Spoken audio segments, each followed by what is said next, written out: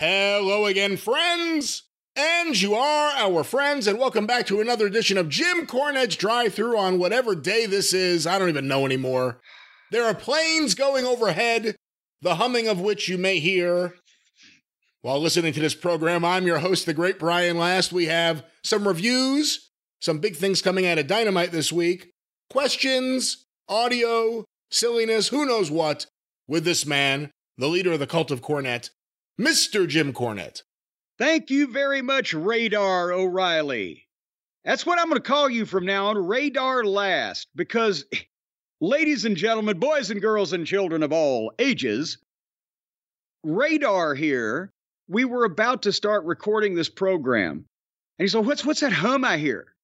I was like, I don't know what you're talking about. I hear a hum. As a matter of fact, there's a car going down the road right now. One of these goddamn hot rodding kids, these teenage juvenile delinquents that live over in the subdivision. How are the mics getting better? What is happening? But you were saying, I could hear it. It's a goddamn loud ass fucking guy's compensating for his small penis with his loud car. It's all disturbing all the wildlife around here these days. But before we went on the air, he said, what's that hum? I said, I don't hear any. I took my headset off and I'm listening intently and I hear nothing and I'm poo-pooing you. And then suddenly I hear it. It was a plane going over my house that you heard that I couldn't hear when I'm sitting here, but you heard through the microphone, unless you're indeed in cohorts with the people that are implanted inside my walls, and you heard it before I could. What's up with that? Maybe it's time you go to the doctor. How's he Clean going your to hear ears. it? Clean your ears. He lives nowhere near me. How's he going to hear something like, my ears are perfectly clean, thank you. You can stick your head in and poke around in my ears and you'll find nothing. What do you use? Absolutely nothing. What do you use? Do you use Q-tips? What do you mean, what do I use? I use a Q-tip to circumnavigate the interior portion of my ear without pushing it in so far that I give myself a lobotomy. And otherwise, I don't allow various toxins and pollutants and blockages to come into my ears to begin with. I have my ear snood on when I'm sleeping. Do you know how many spiders crawl into people's ears when they're sleeping at night, Brian? Do you realize, have you seen the statistics on this? I have not. Do you really wear something? The average person. Protect your ears? You got to be smart. Because the average person has like 92 spiders that enter their head and their brainal cranium area every year while they're asleep. Through the ears there. Are you setting up a sponsor spot? What is I've got my custom-made ear snood that keeps... Custom made? It's custom made for my ears. I don't want to be wearing somebody else's. There could be an air leak. What is this? What exactly is an ear snood? Over at the ear store. It's a cuppage type of thing, almost like the headphones, except I'm not listening to anything. I'm just preventing anything from entering my head through my ears. Now, it's hard to do anything about the nose. Yeah, what about your mouth? What if the spider just crawls into your mouth? You keep your mouth closed when you're sleeping. But if you're in the middle That's pretty good advice for everybody. You're in the middle of an amazing dream. It's Jim Cornette and Raquel Welch on the beach. Your mouth's not going to open? In my dreams, it will, but I don't want whatever the fuck else is on the beach to crawl into my mouth. But then, if you try to cover up the nostrils, it does interfere with the oxygen intake, but I figure you're pretty much halfway covered there because half the time you're breathing out through your nose as you are breathing in, so you're pretty much halfway covered there. But the ears, they're just an open door to vermin of all kinds to crawl in and set up shop. Haven't you ever heard of an earwig? I've heard of it. Got to cover those ear holes, I'm telling you. That's what Bruno Sammartino wore for the later part of his career. No, that's not an earwig. That's a head wig. Haven't you heard of Hedwig and the Angry Inch? That's why he was so angry. His wig matched his ear hair. Exactly. That was the genius of it. Well, you can't get any smarter than that. There's got to be some way to repurpose all this ear and nose hair we end up grabbing. Have you started that yet? I started Have you what? come to the point in time in your in your life and your age, your chronological history, where all of a sudden it looks like Brillo pads just start coming out of your nostrils and your fucking ears? No, I've been on top of this for years. I have nothing to worry about. No, it'll take over eventually. It's suddenly it looks like the Munsters mansion. You got about another 10 years, and then shit's going to take place. Anyway, But it's a great show so far. Well, didn't we just do this like hours ago? Normally we have some type of story or tale to tell in my interaction with something or somebody. Found a fucking dead mouse the other day. Don't know. It wasn't marked up. It wasn't bludgeoned or bitten by animals. It was just laying there dead. I don't know what happened to it. But that's not really interesting. But see, that's the point I'm making. Since I spoke to you last and we broadcastified for the fine folks, here's what I've done. I've watched another 5 or 6 hours of Rotten Wrestling. I signed a plethora of products and merchandise for the fine customers at Cornette's Collectibles at JimCornette.com and handed off same to the Feather Bottoms. More on that later. And I think I ate once. I believe I slept. And I know that Harley's pooped. And then we're pretty much back here doing this again. So I really have, but that brings up something, Brian, something that's pressing on my mind. I feel like I'm hogging your program. No, but if you have a pressing issue, please. Well, I do. It's pressing. It's pressing on me. Press it right down there where I had that surgery. And oh boy, I don't want to hog your program, Brian. I don't want to hog your spotlight, the star of the drive-through here. You're the reason why this program is big, and we're always talking about me. What's going on in my life instead of you? We don't talk about when's the last time that a car landed on your fence, or what's your dew point up there at Last Manor, or anything, because I'm hogging. I'm just hogging the spotlight. So Brian, let's turn it over to you. Just all those stories that you've been stockpiling that I've not been letting you get out. Go ahead and tell them right now. Just let it flow. Yeah, I don't have any stories to share on demand just like that. So no, I will not be doing that. No on-demand stories? Tell me a story. No, I'm like, what? Well, why? What happens when the kids come up and say, Pa, tell us a bedtime story? You just say, fuck it, I don't have one. I don't do on-demand stories. That's like on-demand printing. I demand you print this, and it's done. I demand you tell me a story. You always got to be ready with an on-demand story. Tell me a story. All right. There once was a Brian from Nantucket. I heard this one from Lanny Poffo. Okay. No, I'm telling you stories all the time. That's all I do is sit here and tell you people's stories. Well, what do you want me to tell you about? I'll have you know. When's the last time a car ended up on your fence? I've never had that happen. What's your dew point? Who the fuck knows? Boy, you just Come on, keep going. We're doing this interview's going well so far. You just don't pay attention to what's going on around you. When's the last time that you daily monitored a little birdie's nest to see the little birdies pop out of the eggs and stick their little beakies up in the air and get fed by mommy? Last spring. You really did have and you didn't talk about it. No, I didn't talk about it. There's some things you don't share. There's some things you don't share. What were you doing to these birds that you're so ashamed of? I wasn't doing anything to them, and I didn't want anyone else to do anything to them. I was letting them live in peace. What do you think that and privacy. people are going to be storming the fucking gates of your property to see these birds just if you talk about them? Or potentially kidnap them, tied up, taken away, and held for ransom, the birds? Yeah, one day you're going to turn around, oh my God, someone broke into my garage looking for Bertie Sanders. I didn't know what to do. I'm not going to have this problem. Well, if you have some kind of pandemic of bird thievery going on up there, we have competent small-town bird lawyers down here that do not allow people to be coming into your homes and kidnapping the birds. That's what I think. All right. Well, thank you for this interview and this inquiry, and whoever sent in this email, thank you. There was no Was it email Joseph? involved Thank here. you, Joseph. Jesus, Mary and Joseph. I've got some charity news here. Would you like to hear some charity news of some good we've done? You potentially were involved in this as well. Okay.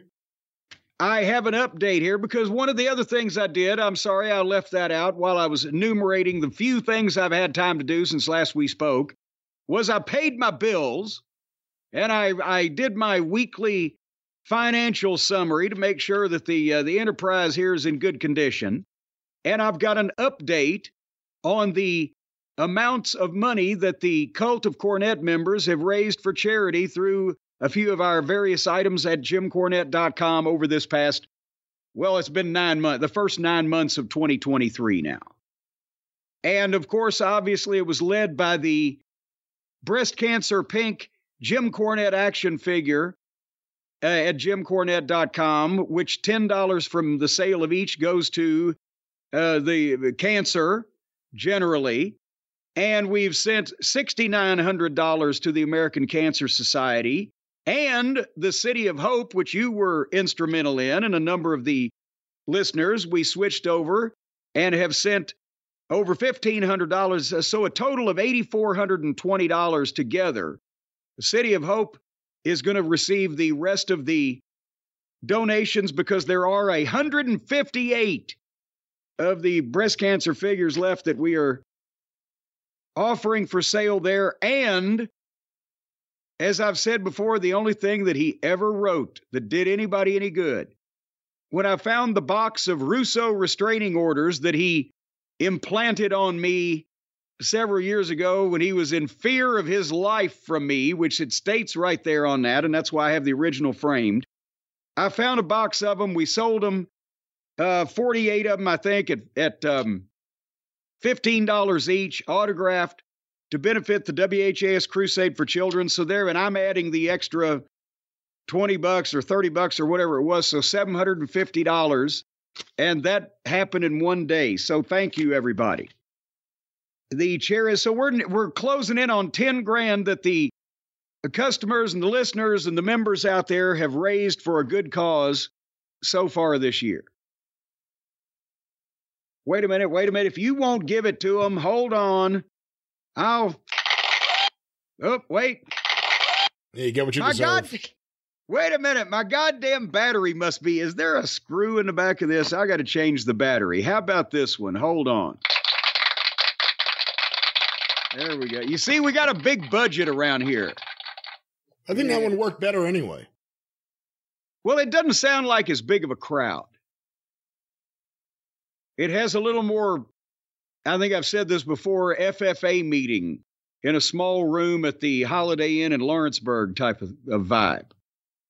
All right. That may be too deep for this. But by the way, if for some reason you have not been involved so far in satisfying your entire holiday shopping list, Christmas, Hanukkah, Festivus, whatever the occasion, do so now at jimcornette.com. We mentioned you can still raise some money for cancer, and the Midnight Express 40th anniversary 4-pack action figure sets. There's now 700 and some people in the world that will have the opportunity to own this fine piece of not only just a piece of merchandise, a piece of history.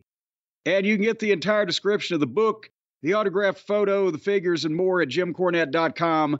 But also the entire plethora of merchandise available. And on the Midnight Figures, the first royalty check to Dennis Condrey, Stan Lane, and Bobby Eaton's family is going to be going out in the next couple of weeks. And we thank you for that. And that's a nice surprise for them. Well, not surprise, they knew it was coming, but a nice benefit to them at Christmas time.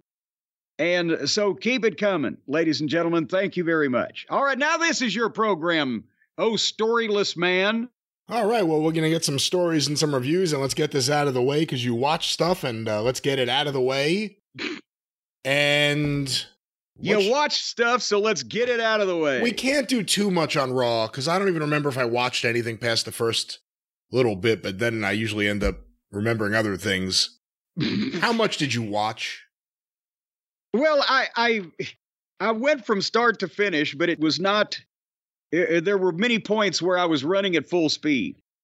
But again, they managed to take 3 hours to do the same thing that if they would just apply themselves, they could do in about an hour and 15 minutes, but they've got a 3-hour show to fill. And that's what makes it so tedious to go through. And I don't want to, I'll give you one statistic that illustrates my point, even though we're jumping ahead chronologically. The main event was the Judgment Day versus Cody Rhodes and Jey Uso for the tag team title.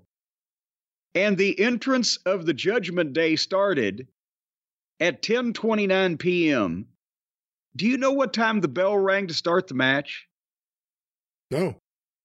By the time that they had finished their entrance, and they went to a break in the entrance. They came back and then more entrance and then backstage stuff and plugs and 2 babyface entrances and in-ring introductions.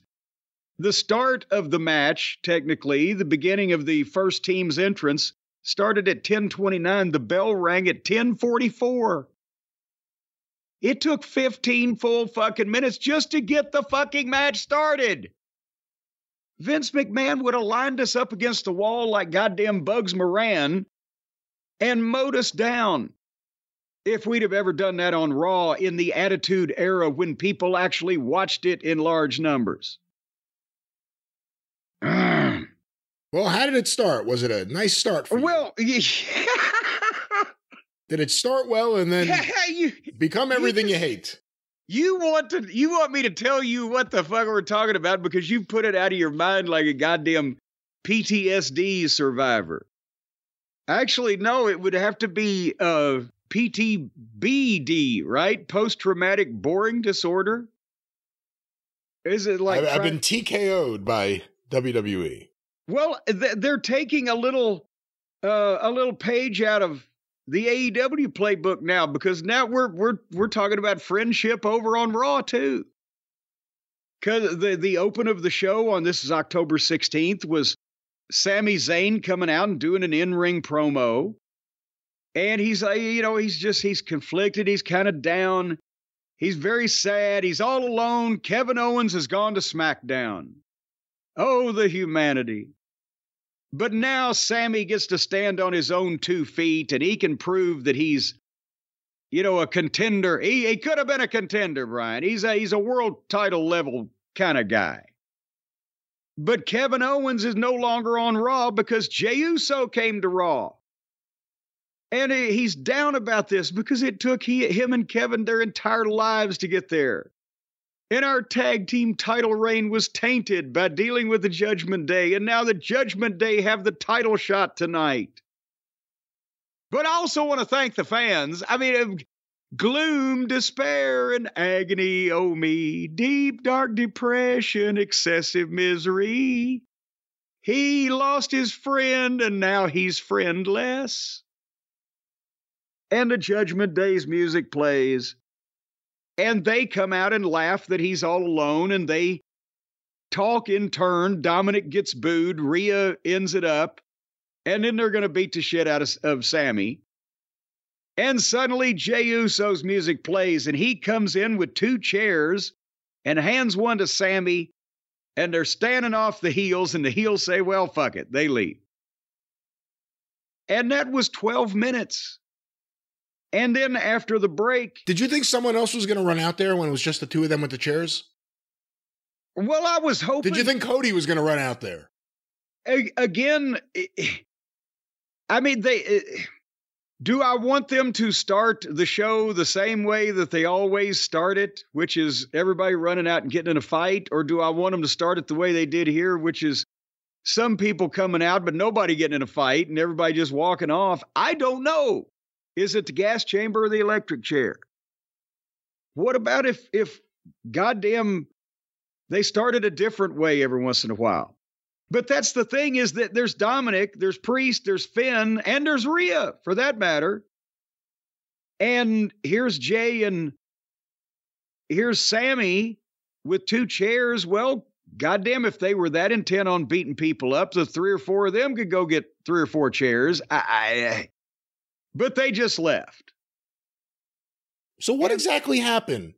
Nick Aldis signed Kevin Owens away from Raw, or he made a trade to get. How did he end up there that Sammy's so upset that he's there, he didn't even have an option to go with him? How did this transaction take place? Well, wait. First, Cody brought Jey Uso to. That's right. Raw. That's right. Right? Yes. He made that arrangement somehow, but it was never said, well, there's got to be a tit for the tat, as they say. But then later on, a week or two or later, however long later, well, if he came here, somebody's got to go there. Not really. When they did the trade, remember, they took people in groups of fucking 5 from one side to the other. It wasn't even in terms of numerical living, breathing bodies. But then they announced that afterwards and kind of slipped it in. So maybe people would think, oh, it was always supposed to be that way. So now they apparently just took this guy against his will away. They were the tag team champions, but we're going to break up that team. We're going to take this guy away from his partner against his will and put him over on the other TV show where he'll be on the network show that's seen by a bunch more people. No wonder Sammy's pissed. That's something they should do. They should have like a Kurt Flood, a guy who refuses to trade. I'm not going there. I didn't sign a contract to go wrestle there. You can't treat me like this and just trade me wherever you want. There you go. But no, instead Kevin Owens is there, and now we got angry, emoting Sami Zayn, and more of him right now, right? Well, he's going to emote some more emoting because they come back from the break and they're in the back, and Jey is trying to befriend him, and say, I'm with you, whatever the fine. Sammy's not sure. It should be Kevin. I'm thinking that the next thing he's going to say is Adam. But then as Jey walks off, Sami thinks better of it. And he runs up, Jey, and he apologizes. I'm sorry, man. I don't know what I'm thinking. Remember when the goddamn baby faces in wrestling were heroes and knew exactly what they were fucking thinking and didn't take shit off people and tried to fight for the fans and the American way or whatever the fuck, instead of these neurotic, friendless little twits that we've got now that nobody would want to be like? Just a thought. But anyway, I wrote that this was AEW-like, although the performances were more professional. What'd you think? Do you remember now? I wouldn't say it's AEW. I did watch this part. I wouldn't say it was AEW-like because it actually works. Because that's the big difference. When the fans are actually invested in it, it really works. And it's not completely over the top cheesy. You can't compare Sami and... This is being done seriously and the performances are good. It's kind of the same subject matter if it's the difference between a high school play of The Man Who Came to Dinner and the actual movie with Monty Woolley. The ridiculous part of everything right here backstage, for instance, with Jey Uso and Sami, is that there's a cameraman standing there literally running with him. And he's never referenced or looked at or acknowledged. They don't look into the camera, none of that. In AEW, like the Adam Cole, Roddy Strong stuff, there's a cameraman there seemingly for days on end, filming these nonstop childish exploits that are unentertaining and unfunny. With slow motion face making. Yeah, and then trying to turn it into The Hangover or something, and it's horrible. So I don't think it's a fair comparison. Even if you don't like the acting in wrestling, it's not a fair comparison. All right, I'm suitably chastened, and I take it back. There was similarity in the subject matter, but a difference of professionalism in how it was handled on a variety of levels. How's that? That's pretty good. Well, there you go. Have you thought about working in wrestling? That was pretty good, sir. Well, I'm just trying to tell, but speaking of something that wasn't pretty good, the first match on this marathon program was a Falls Count Anywhere match because now Ricochet and Shaky Nakamura are at each other's throats, and it's a blood feud, ladies and gentlemen, the likes of which we've never seen. The animosity has risen. There's a fucking great promo that fucking oh god damn it, who was it? One of Bruiser's guys. It was I think it might have been Ox Baker said, well, and and Dick the Bruiser hit me over the head with a tire iron. And the animosity has grown since then. Yeah, I mean, that would kind of do it. But anyway, so of course it's a Falls Count Anywhere match, no disqualification, no count out of ring. So they jump-started it and immediately went to the floor. And within 2 minutes, they were fighting in the gorilla position, and Ricochet was parkouring off the referee to attack Shinsuke Nakamura. And then they go back to the stage and they go to the break, and they come back, and as soon as they come back, Ricochet does was it a triple Lindy backflip out of the stands onto Shaky and 8 random security guards. And after that death-defying move, which was ridiculous in itself, Shaky took over for the Heat with a box of popcorn. I don't think it was a triple Lindy, maybe a double Lindy, because I think a triple Lindy would need 3 different levels to jump one after another off. I think it was a different level of stupidity. That's true. I didn't think of it from that angle. You're right. Again. And the fans are all around. As a matter of fact, I think he held on to one fat guy's hand so he could get up on the railing and turn around and do that or whatever the fuck. If that's not another balcony jump that I saw here recently. And somebody's going to get sued and somebody's going to get killed, and who gives a shit? It's ridiculous at this point. So then Shaky, back at the ring, pulls out a table, sets up the table, and then gets not 1 but 2 sets of foam nunchucks. And you can tell they're foam. If there was any doubt. And by the way, people have taken exception to the way that I pronounce nunchucks. And they apparently don't know how to pronounce and think that I'm pronouncing it wrong because they don't know how to pronounce the nunchucks, Brian. How do you pronounce nunchucks? Well, I'm from the Northeast. I speak a little differently. Nunchucks. Well, see, but here's the problem. The problem is if you're like... We only had Kung Fu Theater on TV every weekend, but go ahead. Well, no. Well, so my cousin Larry, I'll have you know, was a black belt in Taekwondo in 1972. But nevertheless, a lot of people say, well, them nunchucks. That's the shit kickers, them nunchucks or nunchucks. Did you say numb? Numb. A lot of people say nunchucks. He got him with the nunchucks. And other people say nunchucks. But the proper Christian name, well, actually, it's probably not Christian because it's from the Far East. But the proper name of the nunchucks is the nunchaku. So therefore, if you're doing it right, if you're going to give them a nickname, it's nunchucks.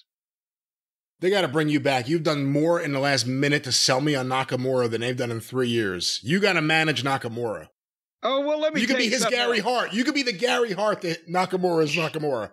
Well, let me. Nakamura needs something because here's what they did with the foam nunchucks.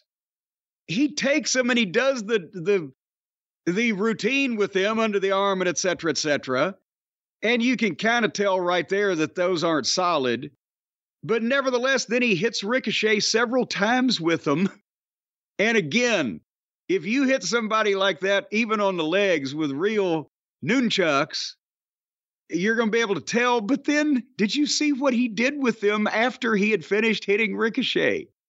No, this was one of those, I'll see what's on the other channel. Okay, matches. Well, I had to see, because this just had all the makings of chaos. He's got one in each hand, and he's whipping them around, hitting Ricochet, and then he just flung them behind him. I mean, way behind him. And they're foam. They took off like a rocket. And you could hear the crowd ooh because they were heading over the rail toward the front row. And they went off camera. But you can tell, as you saw one of the security guys sitting with his back to the ring, saw something fly by and turn to the right. But the fucking fake nunchucks, he threw into the fucking front row. A, people then know that they're fake, but B, if you saw what you even potentially believed was a real pair of nunchucks running at you or flying at you at a high rate of speed, you would duck or dodge or whatever. Somebody could have got fucking hurt, run over. He just threw them a fucking way. Well, if you thought the styrofoam head shears from Brutus the Barber Beefcake were a big mover for kids, wait until you have the Nerf nunchucks. The Nerf nunchucks. Nakamura. Now available at WWE Shop. The way Leapin' Lanny used to throw his frisbees out into the crowd, Nakamura could just fling nunchucks into the crowd. Just take a big bag and just start sidearming them, and people would be like, what the fuck? No, and remember, I've told you the Bruise Brothers hockey puck story, right? I don't know this one, no. We're in Johnson City, Tennessee at Freedom Hall. It's the Heavenly Bodies, Tom Pritchard and Jimmy Del Rey against Ron and Don Harris, the Bruise Brothers. The Bruises have switched babyface. They've broken away from my camp, and now they're having the big angle with the Bodies, and we have a street fight match. And I worked out a spot with Tom and Jimmy, and it actually didn't need the involvement of the Bruise Brothers, but as I found out later on, we got it. But one of the gimmicks that I had that I handed into the Heavenly Bodies when they're trying to get some heat on the Bruise Brothers was a slapjack, which was made from a men's dress sock. Like you can see this in the gangster movies, right? Or whatever, the men's dress sock, the black dress sock. And my gimmick one has some cardboard and a little bit of toilet paper padding and some change in it to give it a little bit of sound and oomph when you hit somebody with it, but it ain't going to hurt anybody unless you fucking put their eye out with it or whatever. Use a silver dollar. Yeah. Wasn't it? Yeah. And so anyways, I've crafted these things from long years of doing this in the locker room with the materials that I had on hand. So when they get the heat, they grab the slapjack and they hit the fucking Bruise Brothers over the head with it. Of course, they're selling it. They don't have to be hit with a real one to sell it. And then the Bodies throw it back to me, and I put it back in my jacket. Well, now later on, I'd worked out with Tom. Let's do this. I had a real hockey puck because they'd been playing hockey in the building. And I put it in another sock where it looked almost exactly like that, right? You couldn't tell if they weren't side by side. You couldn't tell. And what I was going to do was throw it back to Tom and him miss it, overthrow it where it go out to where it would land and skid out into the seats where somebody would pick it up and say, my God, they were hitting those motherfuckers with real hockey puck, right? And I'd done this with the Midnight Express a couple times. And then Tom would miss the thing, and that would allow the Bruise Brothers to get an opening to start making a comeback and peck him punch him in the face or whatever. But goddamn, I think it was Don Harris. When he saw Tom miss the gimmick, he panicked and thought, my God, the fake gimmick is going out into the crowd and it'll be exposed. And he rolled out and grabbed the fucking thing away from the fans and came back in the ring thinking he was going to use it to make the comeback. And the fucking Bodies were running and diving. No, they were screaming, no, don't hit me for real. And he was so fired up, he didn't notice the difference in weight. And he's swinging and he's running after him out on the floor. And they had to say, no, goddamn it. They stopped him for real to get the goddamn gimmick away from him. But anyway, nevertheless. So. I didn't know how much I was going to enjoy this Raw review until it started. As long as we don't have to talk about the actual show. Ricochet leaped off the top rope through a table. Basically on his own, he was climbing the top rope, but Shaky kicked him, and he kind of sold the kick and then looked to see where the table was and then leaped off. He leaped off and went through the table, and Shaky pinned him down there because it was Falls Count Anywhere. And that was the end of that. And then multiple girls argued in the back, which led to Piper Niven taking on Natalya in a scintillating single contest. What was Piper's name before? Kumquat or Dewdrop? Dewdrop. Apparently Vince wanted her to be a Dewdrop, and Triple H wants her to be a Piper. That'd be a good book, like the last 5 years of Vince's ideas. Dewdrop, Max Dupree. golden egg. Just like all these awful ideas that got. At least he wasn't Max Dewdrop. I guess so. You think it was kind of like he didn't want another Piper in the WWF, like he didn't want another Shane because of Shane McMahon or another Shawn because of Shawn Michaels. You know, that is smarter than having 18 cages and 14 pages in the same company. But there has to be room in between. I always thought Vince took it too far. Like there couldn't be a second guy on the roster with the name Shane or something. But also, AEW, like everyone's either an Adam or a Cage or a Page. Everyone has the same name over there. Well, and not a lot of people are going to mistake Piper Niven for Roddy Piper, I don't think, at this point. No. They're probably not going to make that. It's not going to be product confusion.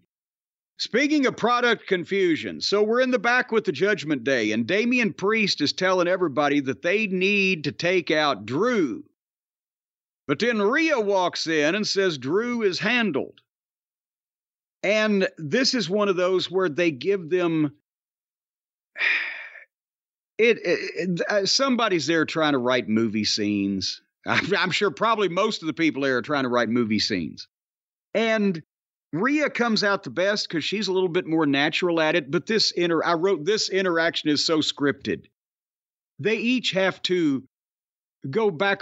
They're writing fucking television and movie scenes instead of goddamn letting the wrestling talent discuss things in a manner in which they would. And I hate it for when the top talent still has to do this fucking hokey shit. Is this the ultimate fruition of Dusty Rhodes saying he's going to make motion pictures and sitcoms? Is this what that looks like on wrestling? Unfortunately, maybe now we know why he never got to making them. Maybe he had a premonition that might be what, when he started thinking about, are these wrestlers actors or should they be? Maybe he realized, Other than the classic learning the ropes. Yeah. Yeah, they shot that in Toronto. I declined one time, I think, or just didn't answer the phone or something. They got Stan to go up there and do one show for whatever reason. Go ahead. I was going to say, that aired on Channel 5 in New York after WWF Wrestling on the weekend. And it was weird. In the summer of '89 when it aired, you'd watch Tully and Arn on the show with Bobby Heenan, and next thing you know, they're on a sitcom right after wrestling. Yeah, and the thing is, again, they shot the television program, the sitcom part, in Toronto, but they would just take dark match footage from Crockett Promotions TV tapings, and sometimes they would do a different introduction, like, I can't remember what Lyle Alzado's masked man name was. Was he the masked gimmick or whatever the fuck? They would do a different introduction than they'd done in the building or whatever, but or they would just have Stan went out one time and had a singles match against, I think it was George South or Gary Royal under a mask, just so they could splice that in, that he'd had a singles match and he was sitting there in the locker room by himself when in walked whoever the fuck walked in.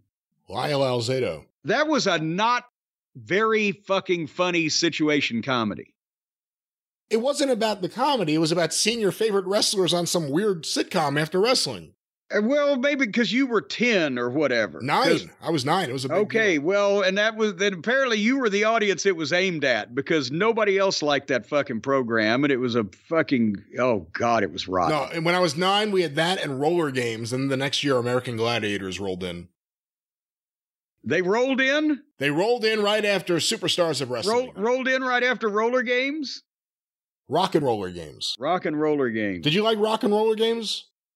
Did you give it a chance because it was roller derby or a version of roller derby? No, I gave up on any resurrection of roller derby after they had Roller Jam on the Nashville network with the piranhas in the goddamn the pool over the figure 8 track and all that shit. I said, well, they've gimmicked that up too to the point where you can't believe it. That's every roller derby revival. Oh my God, they're going to try. Yeah. Maybe this will be. It's like wrestling. Maybe this will be something. Nope. They're just going down that same road that killed him the first time. But speaking of the same road that killed him the first time, Seth Franklin Rollins came to the ring on Raw wearing what I can only describe as a negligee direct from Dressing for Pleasure in Montclair, New Jersey. They didn't even get they didn't charge for that plug, but I just thought, that's the only place you find something possibly this erotic or exotic for a fucking guy that's 6'3" and 230 pounds or whatever. In Montclair. Over here in Montclair. Have you ever been over to Montclair? I've been to Montclair. Very nice area. Have you been to Dressing for Pleasure? I am not familiar with this venue, no. Boy, they can sell all kinds of things over there. So then I wasn't going to listen to this, but then Drew McIntyre came out. And I started listening, and he was good, but then Seth started speaking, and I immediately didn't care anymore. And I said, well, fuck this segment. And basically, whatever they said, it took them 10 minutes to say it. But the point is that Drew is not happy with the way that people are forgiving Jey Uso, and Drew believes that he should be more prominently featured, and Drew feels he's been ill-used by not having the championship belt that Seth has, and he's just you and me against the world, but fuck the you, it's just me. That's what Drew McIntyre is feeling like these days. Well, he hit Rollins with a few of the things that we've said, specifically that I've said. Here's a guy that couldn't get over with his previous gimmicks. They were just annoying and over the top, and it was like a guy trying to figure out a gimmick as opposed to anything that feels real. This one, people like singing the music, that's for sure. But the gimmick's terrible, and it's completely synthetic. It's completely fake. And he said it right to his face on Raw. Well, goddamn, maybe that means that they've realized that everything that he said was true, and they're going to let Seth drop this whole pirouetting Jack Nicholson Joker fucking whatever the fuck's going on? No, they're going to ride this a while longer, I think. But it's a sign that Drew is fed up, and he's going to turn heel by telling the truth to all the babyface.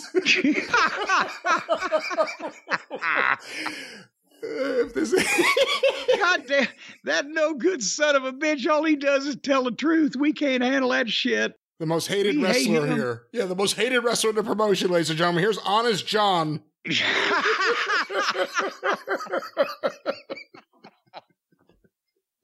And his catchphrase is, I cannot tell a lie. Followed by, you suck. And here's why. Well, we're talking about Raw, and there's so much more to talk about with Raw. There's certainly not, but we're going to talk about it anyway. They did a nice little package on Bronson Reed. Did you see that? It was all right. They've done too many of these to me in the last year for him, and then used them in a shitty way for me to pay too close attention anymore. Well, that's the thing. History is repeating itself over it, but now he's still a polite, well-spoken monster.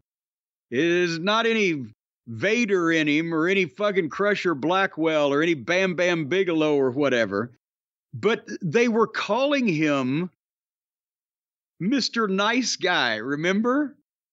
And now they've changed that to the incredible, groundbreaking nickname of Big Bronson Reed.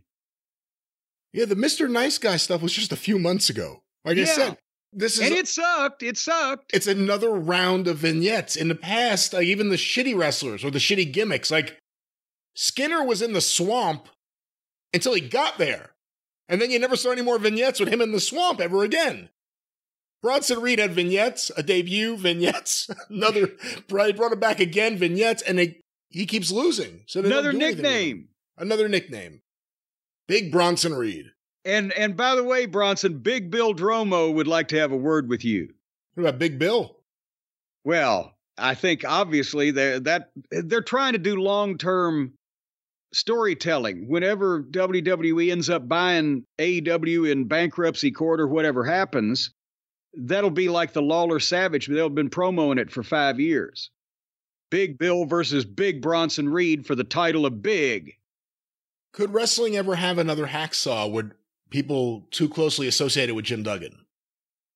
Well, but because we had three within a year in 1983, and then we never had another one ever again.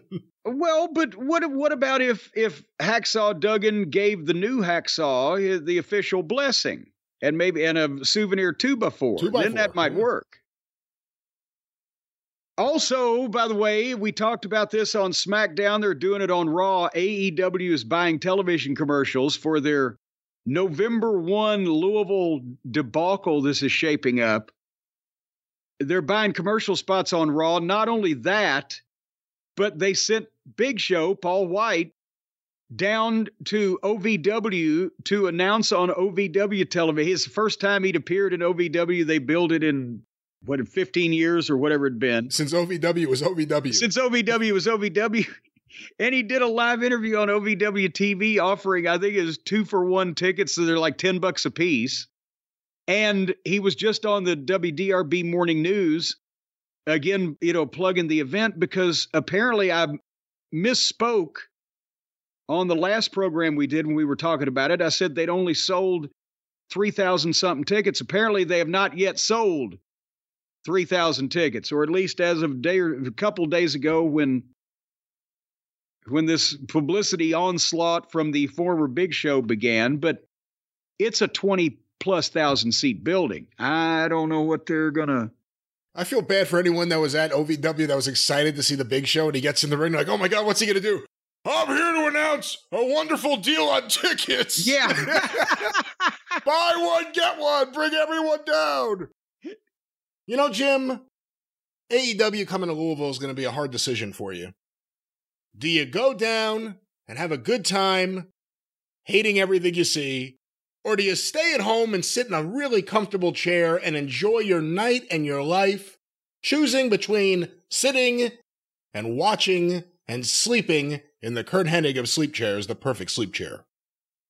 Well, before it would have been a tough decision, but now it's a slam dunk. It's a no-brainer. It's how in the world is this even a thing that I need to think about? Because you never want to get out of the perfect sleep chair, because not only is the perfect sleep chair the perfect chair to sleep in. I said that a bunch more times than I needed to, but it's not only the perfect chair to sleep in, but also it's the perfect chair to sit in or to actually stand up in. This fucking thing, it will make you do a triple Lindy off the roof if you want it to. It goes everywhere. It is adjustable in more positions than Miro's hot and flexible wife, for heaven's sake. And it not only adjusts the footrest and the back and the seat in a variety, an infinite number of combinations, more combinations than they have over at Mickey D's on the Have It Your Way menu, but also it vibrates and it heats up. So let's say, for example, much like Miro's hot and flexible wife. Much like Miro's hot and flexible wife. It's flexible and hot. But it's not married to anybody, and you can get in it without any conversation whatsoever. You can be right in this thing. You don't even have to talk to it. You don't even have to be nice to it, ladies and gentlemen. You can get in on this thing.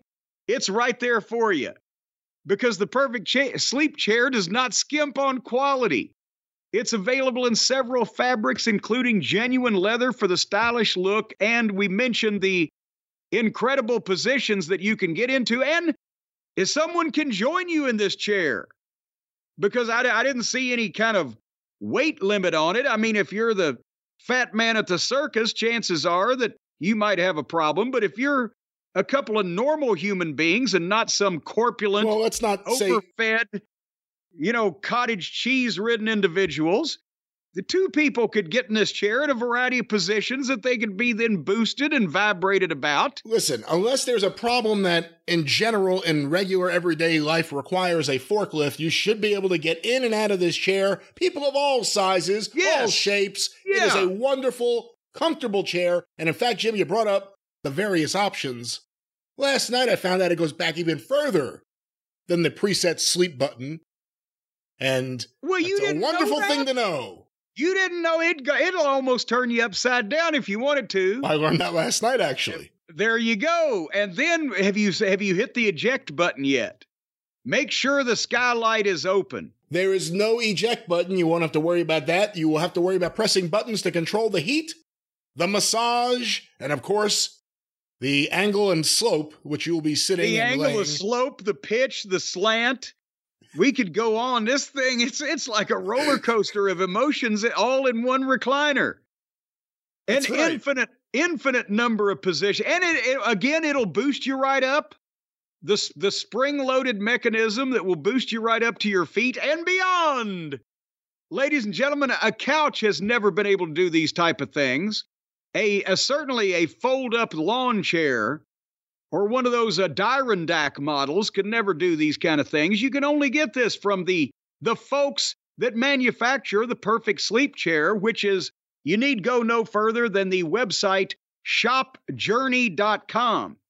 That's who's responsible for this thing. They've sold more than 100,000 perfect sleep chairs over at Journey Health and Lifestyle, and they deliver the chair directly to you. So you don't have to worry about throwing it on your back or having your wife carry it and lugging it home from the store. It's coming right to your door, and then you just point and they will put it wherever it needs to be. There is some surcharge if you want to put it in a tree or potentially up on the roof. Up on the roof. I'm pretty sure the delivery will not be supplying anyone with anything on the roof or in a tree. Well, you know, when this right in the front door, or maybe even your garage or the back door, depending on how big these doors are. But they will get this chair in your mind. house. Maybe you have a house with no doors, but when this old world starts getting you down and things are just too rough for you to bear, you go way up on the top of the roof and you sit in your perfect sleep chair. See? That's right. So you might want to be on the roof, and you're going to have to pay these people to put this thing on the roof if you want it. It'll be a metaphorical roof in your little Brill building in your mind there, but no, they will not be putting anything on your roof. Well, that's what I said. You're going to have to pay them extra. No, there's no payment required for the shipping. No, they're not going to charge extra to put it on the roof. They only bring it to your house for free. No one's putting anything on your roof. You're not understanding what I'm saying, but I'm understanding. Again, if you live in a home with no doors, then you're going to have to figure your own shit out. Maybe you should be in a home.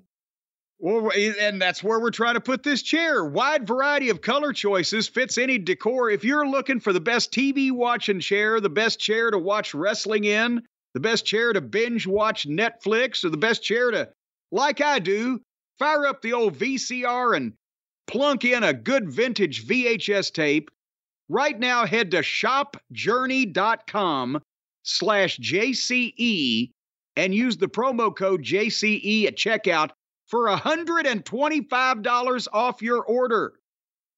And that is, again, I think that's one of the largest discounts that we have ever provided to the needy listeners of our program out there who might be shivering in an unheated chair this winter, who might be laying in an immobile chair that doesn't vibrate or doesn't back up or turn you upside down or jump down, turn around, or pick a bale of cotton. You can get $125 off a chair that'll do everything for you. And boy, wait till you find that special gripping attachment. Shopjourney.com. For chairs, not fantasy attachments that are only on sale in Montclair. Well, that's why you got to go to Montclair, New Jersey to get the gripping attachment. You never have to leave this chair. Shopjourney.com/JCE and use the promo code JCE at checkout for $125 off your order of the perfect sleep chair. Any and all attachments mentioned by Jim Cornette are not real. Are fun. They are made up in the head of Jim Cornette. They are unsanctioned. They are not officially a part of the wonderful perfect sleep chair, which you can get today. What's the promo code, Jim? That is shopjourney.com/JCE, the promo code JCE. Well, Jim, one of the great things about the perfect sleep chair is you could watch Raw in it, you could relax, you could possibly fall asleep, and before anyone falls asleep, how much more Raw was there here? I was about to say you could possibly fall asleep watching Raw to begin with, but I wonder, oh, but oh, ho, how much is there to go? Well, Kaiser Wilhelm wrestled Johnny Sameface. Drew had a confrontation with Sammy. Go ahead. Can I ask you about Sameface? Oh, please don't, but go ahead. If they are going to use him, because he's a favorite of Shawn Michaels and Triple H, is the best way to use him in a tag team with Ciampa? If they're going to use it, if they're not going to just... because then I wouldn't want to watch Tommaso's matches because they would involve same face. But if they're going to, he needs to be with somebody. Because look at that fucking moop face and that, there he is. He's a fucking middle schooler. And he would have been a good masked wrestler. No, he wouldn't have. In the cruiserweight division. He wouldn't have. Because he's still boring as fuck. He just does moves. And he and both his comedy wife are also unbearable on the vignettes. Remember, we were in their home weekly on NXT a few years ago. Yeah, who knows? Maybe they're seeing the stuff with Roddy Strong and thinking, maybe that's a place we can go and get at our creative ideas. And I wish he would. It would help everybody out. Because I could skip him as easily as I skip him here, there, and it would help the WWE product. And it can't make AEW any worse because I think they've hit that fucking. Can you be worse than that? Well, don't dare anybody. Robert Fuller and Jerry Jarrett. It could get worse. It can get worse. All right. But nevertheless, Drew is indeed not happy with Sammy because he's forgiven Jey Uso so easily. And Sammy says that, the thing, he's worked hard and this guy's, believing him and that guy's believing him. Drew, you're the only one that's not believing Jey. And Drew said, well, that's easy for you to say because you'll never be a world champion, trusting everybody, but, you're not capable of doing that anyway. And Sammy, says, you can find out whether I'm at world champion level next week if you want. So now apparently next week we're going to get Sami Zayn versus Drew McIntyre, which at least we haven't seen before to my knowledge. I don't know whether we want to see it again after we see it, but it's interesting. They've done enough in a week to make me slightly interested in Drew for the first time in a while. Maybe he's right. Imagine if this is all to set up Jey. The plan was for the Bloodline to send Jey off to Vince. Remember the rumor that Vince McMahon sent Vince Russo to WCW on purpose? Kill them. Do all your ideas. Kill them. Well, no, he did. He did probably encourage all those ideas from afar. But yeah. What if it's that? If it's Jey Uso turning on Cody, turning on Sammy in effect, because you're proving Sammy to be a idiot for accepting him, just like Drew's saying. And boy, there's a way to really heat up the Bloodline stuff. Or Drew's just picky. But I guess we'll find out. We'll find out. So Rhea came out for her match, but she got to do a little in-ring promo, Monday Night Mommy.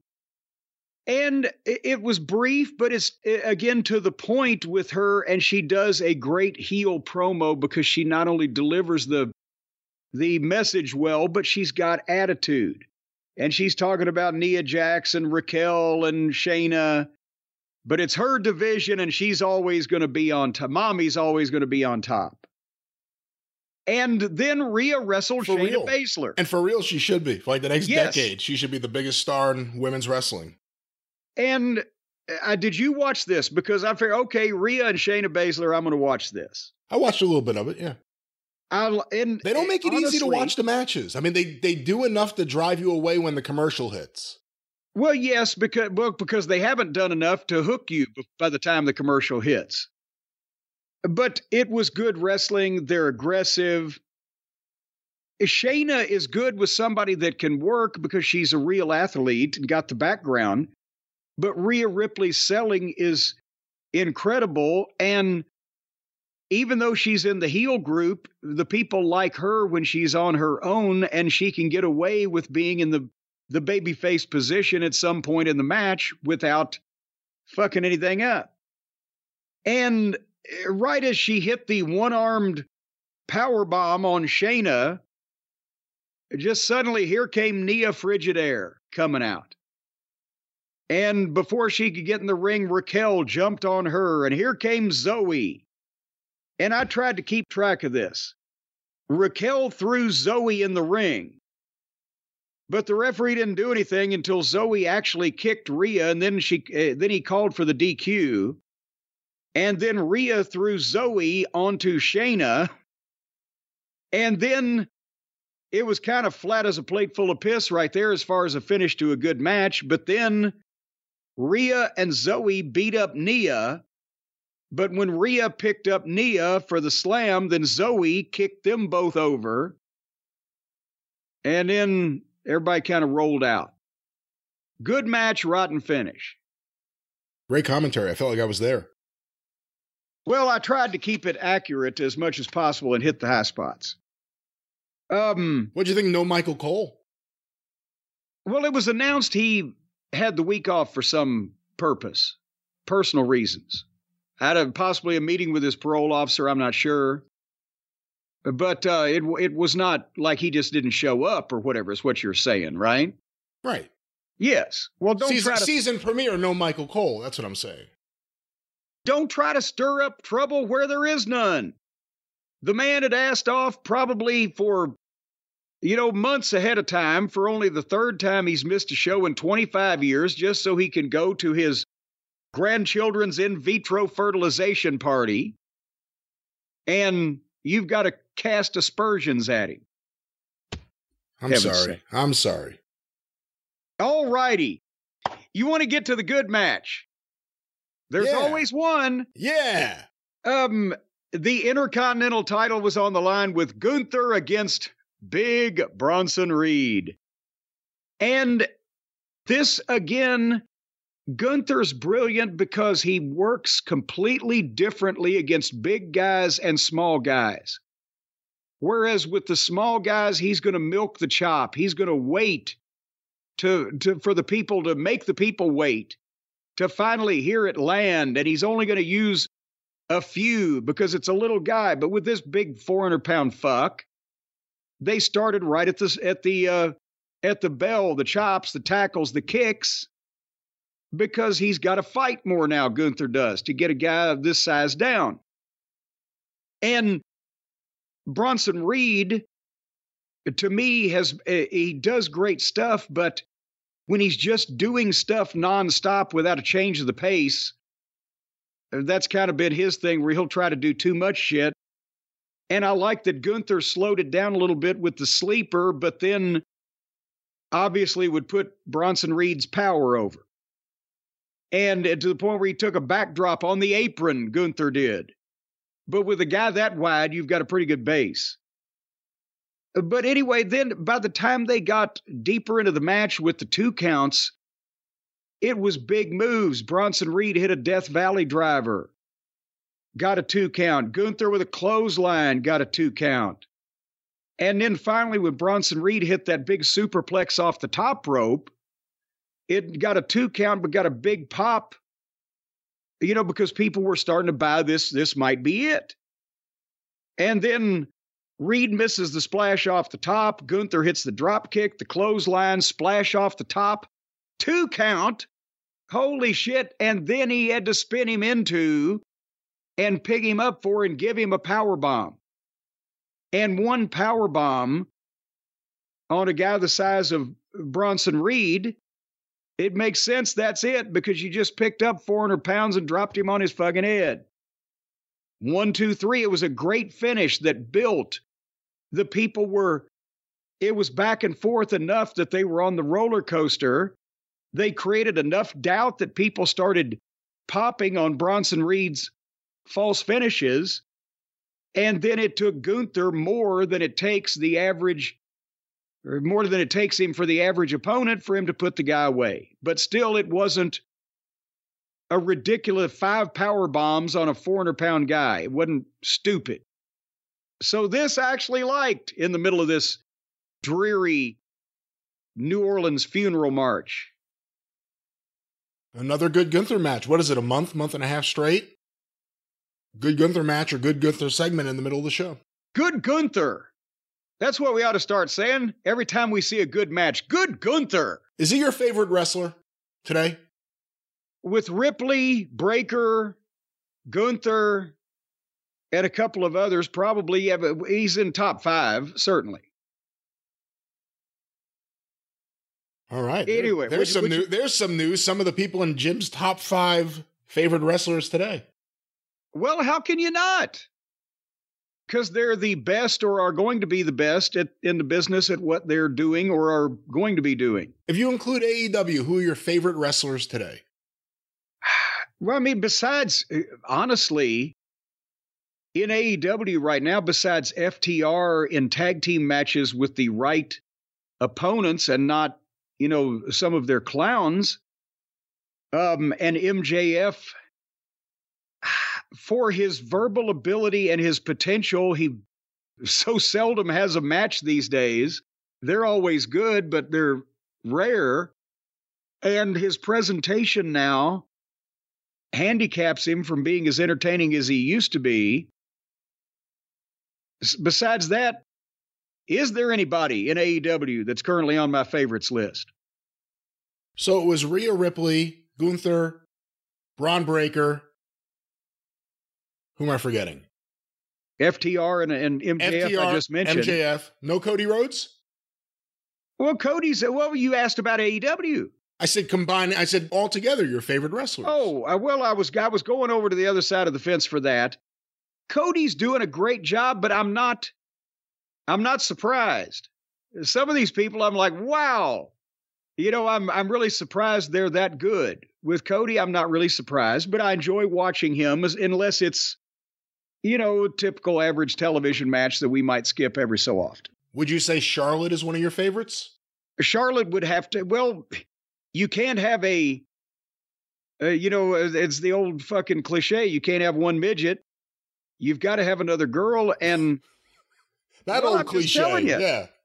That old cliche. Well, it happens sometimes. So you got to, and Charlotte's the best of the rest of the female division in any company, is she not? So someone like Juice Robinson, you wouldn't put him on that list yet, but he's someone you've enjoyed most of his work so far? I like watching him, but I like watching Juice, and I like hearing him talk when he gets to, but I'm not advocating that he be the next face of the company at this point. And then someone like Jay Lethal, who would have been on this list if I had asked you a few years ago, it's just where he's been, how he's been used, where he's been used, on what shows he's been used, right?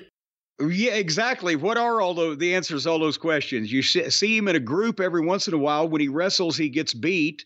And otherwise, he's just there for one of the Stooges to dive on him so he can catch him. So, is Austin Theory on your list? A Theory would be on the list. But at the same time, I'm a bigger fan of Gunther than I am of Theory. Because Theory is still young and he's going to get better. Gunther's had a lot of experience. He's still getting better. He's improved his physique, but Gunther's pretty perfect. Theory's still got development to do as he gets older. So, to my original question, is Gunther your very favorite today? Okay, I guess, yeah, he is. Then you beat it out of me. Gunther's my guy. I rest my case. Good Gunther. All right. Well, this is your show. Well, was that the end of Raw? No. Yeah. Well, let's end this Raw. Was there much more Raw? Not much. Good Gunther. Miz was in the back, and he did a Miz promo, and he must have known what was going to come because he was really animated and lively. And then Nia Jax walked in and just grabbed the microphone and turned to face the camera and spoke like if you did an AI recording, but with less emotion and less natural flow. It was like they put Sable's brain in a sperm whale. Or if you went to AI and you said, give me a promo from The Rock's cousin who has no talent but has a job because she's The Rock's cousin. That was about what that was. Yeah. And then Rhea was mad at Pierce for letting other people interrupt her matches. So to solve this problem, Pierce said that she could defend the title in a fatal 5-way at Crown Jewel against all these other girls. So now... Yeah, that helped the problem. Yeah, we can't... well, not only did it help the problem, but now we can't look forward to Rhea's big match or big show match because it's going to be a 5-way and they all suck no matter who's in them. And then model girl Gable and Otis were doing exercises and the New Day came in and danced and sang. I ain't making that up. And then we get to the main event of Raw. The tag team title match with Judgment Day against Jay and Cody. And as I mentioned at the top of this dissertation. The Judgment Day entrance started at 10:29 p.m. Eastern Time, and the bell rang for the match at 10:44. So they had 15 minutes in between the start and the finish of that, and they only had 15 minutes left on the air, and there was one break or two breaks in that time. I think there was one break. But nevertheless, Cody, as you mentioned just a few minutes ago, is one of my favorites to watch because he and Finn, too, if they're working, they're smooth as silk, right? Which Jay is not exactly smooth as silk, and Priest we're a fan of Priest, but you wouldn't say he's smooth as silk yet. But Cody and Finn are smooth as silk. But then I was like, what the fuck? Are they double parked? They're rushing. They stopped Jay within seconds. They started a little heat and got 30 seconds to that and tagged Cody in to make a comeback. And I'm like, my God, have they gotten word that, they're running behind or whatever the fuck? But they were just wanting to. They had 4 minutes before they were going to go to the break after all of that preamble to get this thing started. So they wanted to get a comeback going and Cody get a 2 count. And then they got into a 4-way and Cody hit the crossroads on Priest. And that was what brought Dominic out to put Priest's leg on the ropes and break it up. And then Cody could chase Dom around until Finn could stop him. And they had a little break spot there. But at one point, I was like, this is going to be a world record short fucking match. And then when they came back, they really, even though that most of the WWE TV matches and pay-per-view matches look so similar because they're all done the same, follow the same patterns, involve the same people, or lit the same way, shot the same way, every once in a while, you get some people that just know how to build up a fucking finish. And I think probably Cody was instrumental in this, at least being the general in the ring. But after they got cooking and started going, they had all kinds of shit going on. And the people were up and down. Cody and Jay finally did the flapjack and cutter double team for a 2 count. And then Cody went and dove on Priest outside, but Priest caught him in a goozle and choke slammed him on the apron and cleared the desk off. But Jay went to the top. And at that point, Priest and Dominic got at cross purposes because they both went to Jay, and Dominic was supposed to. But when he saw Priest go to Jay, he jumped down, and then Priest had to sell something that Jay didn't throw when he realized to get away from him. And then Dom got back up and pulled Jay's leg. But then Jay kicked him off and hit the splash, or did the splash, but Finn raised his knees, got a 2 count. Here came Sammy out, and he's beating up Dominic, and Priest posts Sammy, and Cody throws Priest over the rail, and Finn stops Cody. And Priest kicks Cody in the balls and gives him a razor's edge through the desk while Jay dives on Priest, but Finn stops Jay. And the drop kick and the double stomp, but it misses, and Jay hits a spear and then spears Priest. And then Jimmy Uso appears out of nowhere and super kicks Jay, and Finn hits the stomp. 1, 2, 3. New champions. After what, 2 or 3 weeks? That's how long they had it. But nobody expected it, and they got a little fucking babyface run out of it to make themselves seem legitimate. What'd you think? I think it was all right, but it's hard for me to get into this because I've seen a combination of all these guys in a tag match to end this show every week, seemingly for the last 17 years. No, it seems like it's either a 3-way or a tag match or a singles match that has multiple people at ringside. And I get it, they're the stars of the show, the Judgment Day and the baby faces, but something has to happen other than just another match to... A potential title change isn't enough to make me interested. Well, I'll tell you, of all the matches that I've seen between these people, this was certainly the most recent.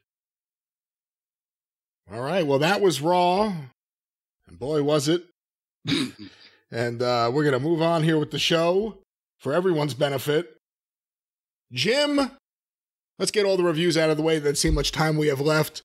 AEW Dynamite this past week. Oh, boy. Where were they? Do you remember where they were? Houston. Houston, that's right. Houston, Texas. They were in a suburb of Houston in a building I've never heard of, but it was the greater Houston area.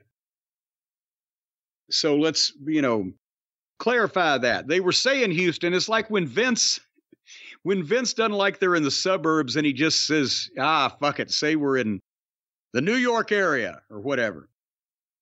But I understand we'll talk about the ratings, I guess, but I understand they bounced back from their drubbing last week to actually put up a number for this show that's better by like 50,000 people than what they were doing before.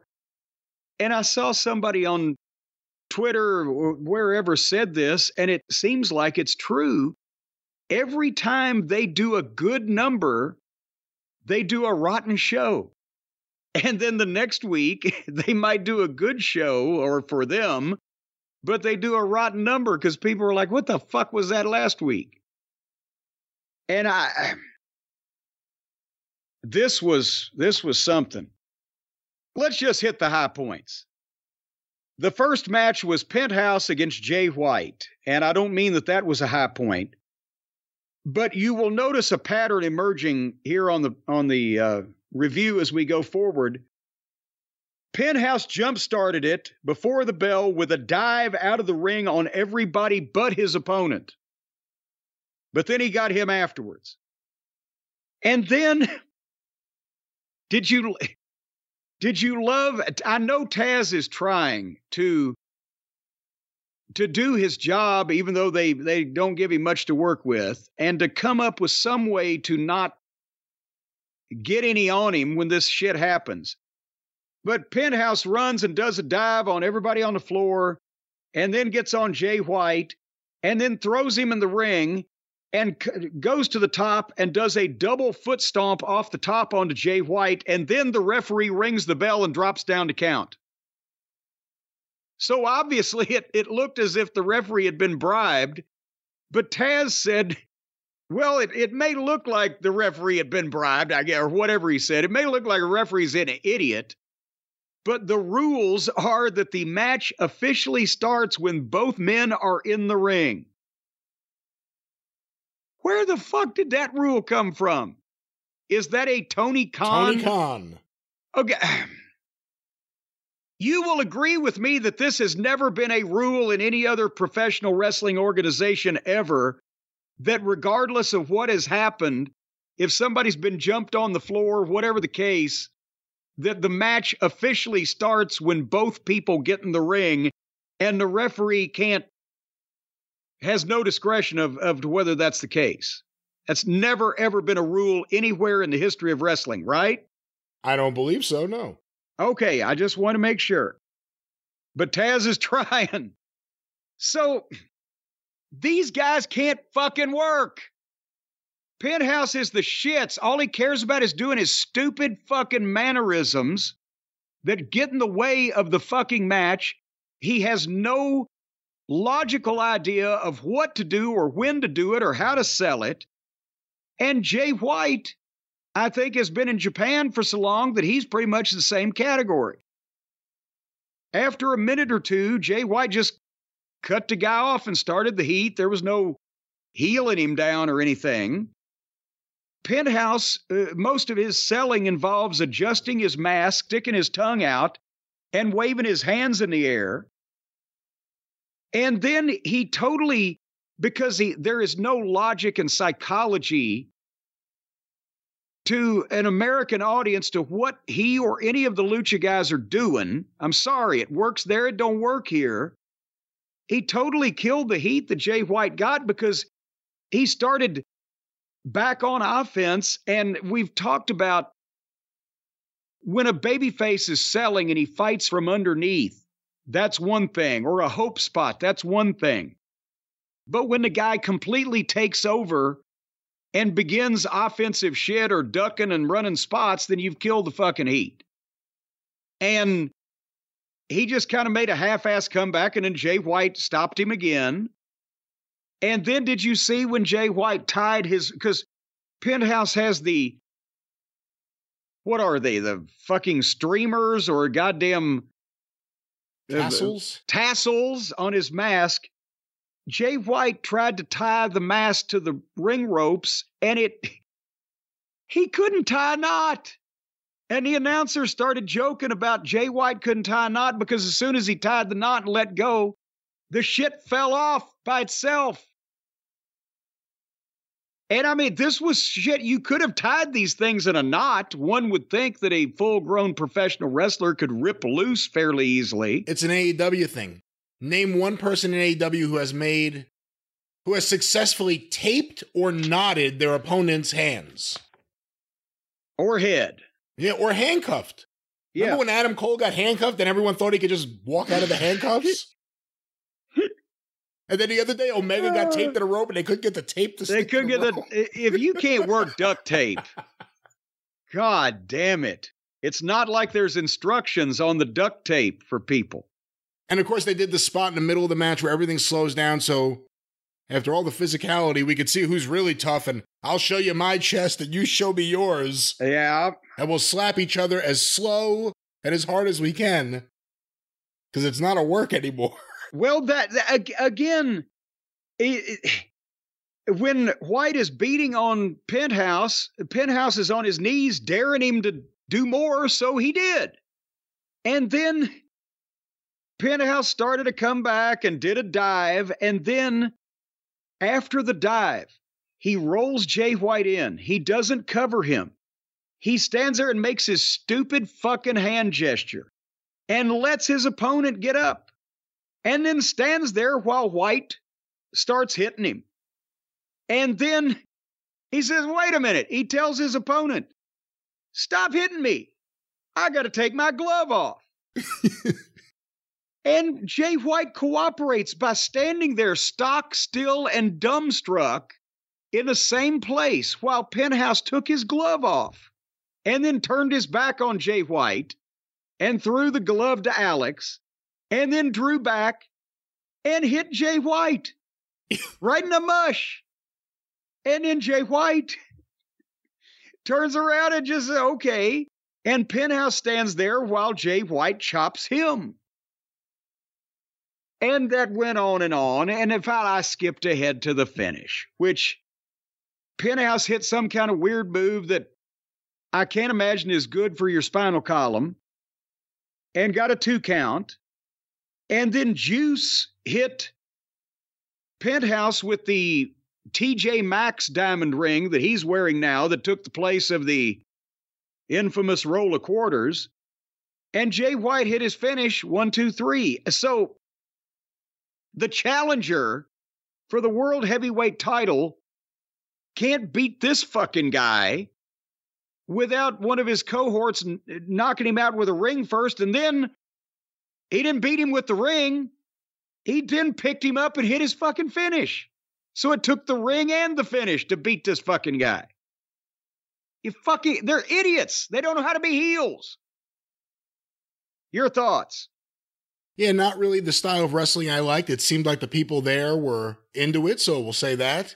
But a lot of you mentioned before how in the middle of taking off his glove, he just turns around and throws it. There were a couple points, and again, I know it's not just him, but Penta does the thing where his guy's down, so he turns and runs the other way as fast as he can. Yes. It's all about the cheap pop in so many of these guys' matches, and I don't like it. And there's nothing else I could say. I don't know what else I could say. Well, we were 17 minutes into the program for that so far, and then I thought we were done, and I wrote, my God, he's going to talk now. And Jay White starts talking. It's a rib at this point that they are always in the longest segment of the show, and it goes on forever. And Jay White is out there blowed up, and he can't start. And then he's trying to cut a promo on MJF, but he's even more whiny voice than normal because he's blown up. And nobody wants to hear this guy talk. And he's trying to convince the people that he's over rather than being convinced of it and speaking like it. And then Juice takes the mic, which was an improvement. And he's calling himself the Stray Bullet instead of the Loose Cannon, the Bullet Club or the Bang, Bang, Gang, Bang, Bang, whatever the fuck they are. I love the voice. I love the promo. I don't want to see it after 19 minutes of this other horse shit. But he swears that he's going to win the battle royal that they're going to have tonight for the shot next week at MJF's Dynamite Diamond ring. And he's got an even better one, his cubic zirconium ring. So that was fine and got the point across. But now by the time he was done and we got those heels out of there, we were 21 minutes into the program. So, then Renee Moxley Good was in the back with MJF, and again, a well-done promo. He wants Juice to win, because the left hand of God is going to meet the right hand of the devil. And again, MJF is glib, and he's great, and he's natural. Boy, it just doesn't have the oomph of the heel MJF, but now, maybe you can help here. Explain to me. She asks him to give an update on his friendship with Adam Cole. And as he starts to do that, here comes Max Caster and Bowens and Billy Gunn, the Acclaimed and Billy. And they still want an 8-man tag team match. And Caster is pitching this. We want an 8-man tag match, us and you against them guys, and we'll win all the belts and we'll scissor afterward. And MJF said, no, I'm good. And then Caster suddenly goes from that, where he wants to team with MJF and help him, and he's his friend. Well, then what about if I enter the Battle Royal tonight and I win and I beat you next week, and then you're going to have to, and he holds his hand out and he says, put a ring on it. And is it my imagination, Brian, or is it my hearing, which we've established as going? But when he stuck his hand out and said, put a ring on it, was he doing a stereotypically effeminate voice that one would do if one was trying to appear or make fun of gay people, with his partner standing there who is actually gay and well thought of in the community? What are they doing here? Are they trying to piss their people off? Well, again, I think, to be honest, we don't know anything about Max Caster's personal life, so let's not make any assumptions one way or another. No, I'm not making it. I'm saying that is this bad creative that now Max Caster is having some kind of crush on MJF and is, because nobody... MJF walks off on him.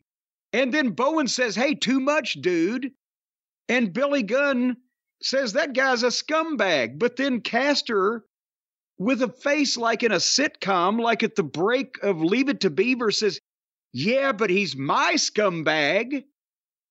What are they trying to do here? Okay, look, it's bad, and it's bad, but it's good bad too. It's good bad in one sense.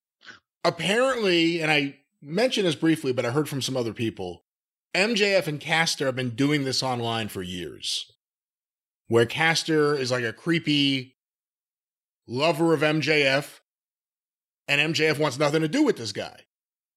So they now brought it on to here. So if you're someone who's been following this on social media, that's what I said was the bad good. This is playing out. This is something that makes sense. Long-term booking. The problem is, I think they want to do something probably to heat up the Acclaimed, and they need to, because they need help right now. And having them with babyface MJF on paper should be good for them. But the route they're taking, again, AEW fans will probably accept this and like it because they just want to be in on the joke. But it's whether it's a sexual thing or just a creepy stalker thing. He has some kind of man crush on MJF. Single white male? I guess. But you have to think too, it's eventually why make your baby faces look like mental cases and like weirdos and creepy or childish or whatever they're doing? I couldn't answer that. I mean, again, this is not what I would do to heat them up. Heat up the Acclaim by putting them with MJF, or are they going to put MJF in a block of ice by having him interact in this fashion with the Acclaimed being silly? Again, I don't know. It's been an interesting series of booking decisions with the Acclaimed ever since they got over big time, ever since that match where they didn't win the belts, but the crowd went crazy behind them. It's been a lot of questionable booking since then. Obviously, we know the end game is them teaming up with MJF, you would have to think, because of the way it's all building. Boy, somebody's going to look like Ned and the third reader, or Ned and the first reader, or whatever, if as JR used to say, if they don't. But what? All right. Well, those are my thoughts on that segment. Hikaru Shida wrestled Emi Sakura. Unfortunately, Emi didn't bring her mustache. And by the way, Emi Sakura also jumped the girl from behind. So by the time that was over, we were 37 minutes into the show. We'd had 2 matches, and both of them started with a jump start. Hold that thought. Renee Moxley Good was with Edge. And they did this in the back. I don't know, it might have been better to do in front of an audience, because Edge was incredible in this, I thought. Well, no, you don't like Edge. Well, no, because it's like he's doing it for James Lipton. It's acting. It's clearly acting. I don't believe him. I thought it was, well, here's the problem. He's a good actor then. Instead of the other droning on that you get from these people, and he at least delivered it like it was somewhat conversational. He had inflection. He put thought into it. That now he's decided that his whole deal was to end his career with Christian Cage here in this toy land that they've made. But then Christian, like always, he went limbertail on the deal, because he's always brought Christian along with him. He's always been the one to prod him. He's always been the one to do things first and bring Christian in on it. And apparently Christian has festered over it, and that's what's led to this jealousy and blah, blah, blah. And Edge says he's still going to be there when the Dinosaur and Nick Wayne drop Christian. He'll be there to pick him up. He's not going to fight Christian. He doesn't want Christian's belt, and he's not going to fight his friend. So we've established that Edge doesn't want the match that we know sooner or later we better get. But I like this because he's better at this than most of these fucking indie guys that have never done television. I don't know. I don't see it with him. I just don't see it with him. And this whole thing just doesn't make any sense. So he's here to help his friend, the dastardly heel, from himself, because these guys are going to drop him like the Judgment Day dropped him. What? Why? Why does that make any sense? Well, you can't go too deep now, Brian. Hey, he used to be my friend. He's acting like a dick. He made some comments about my wife. I did not want to come here and fight him. Now I want to kick his ass. What do I got to do to get a match?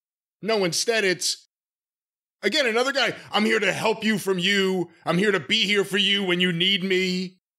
Well, now remember, Edge is the one that put together a group of heels called the Judgment Day. That's what I said, yeah. So maybe Christian is mad that he didn't get to be in the Judgment Day. And now, what's good for the goose is good for the Adam. All right, I guess so. Anyway, speaking By of the way, that wasn't even the worst acting on this show, though, to be fair. Oh, no, we're about to get to that. No, we're about to get to that.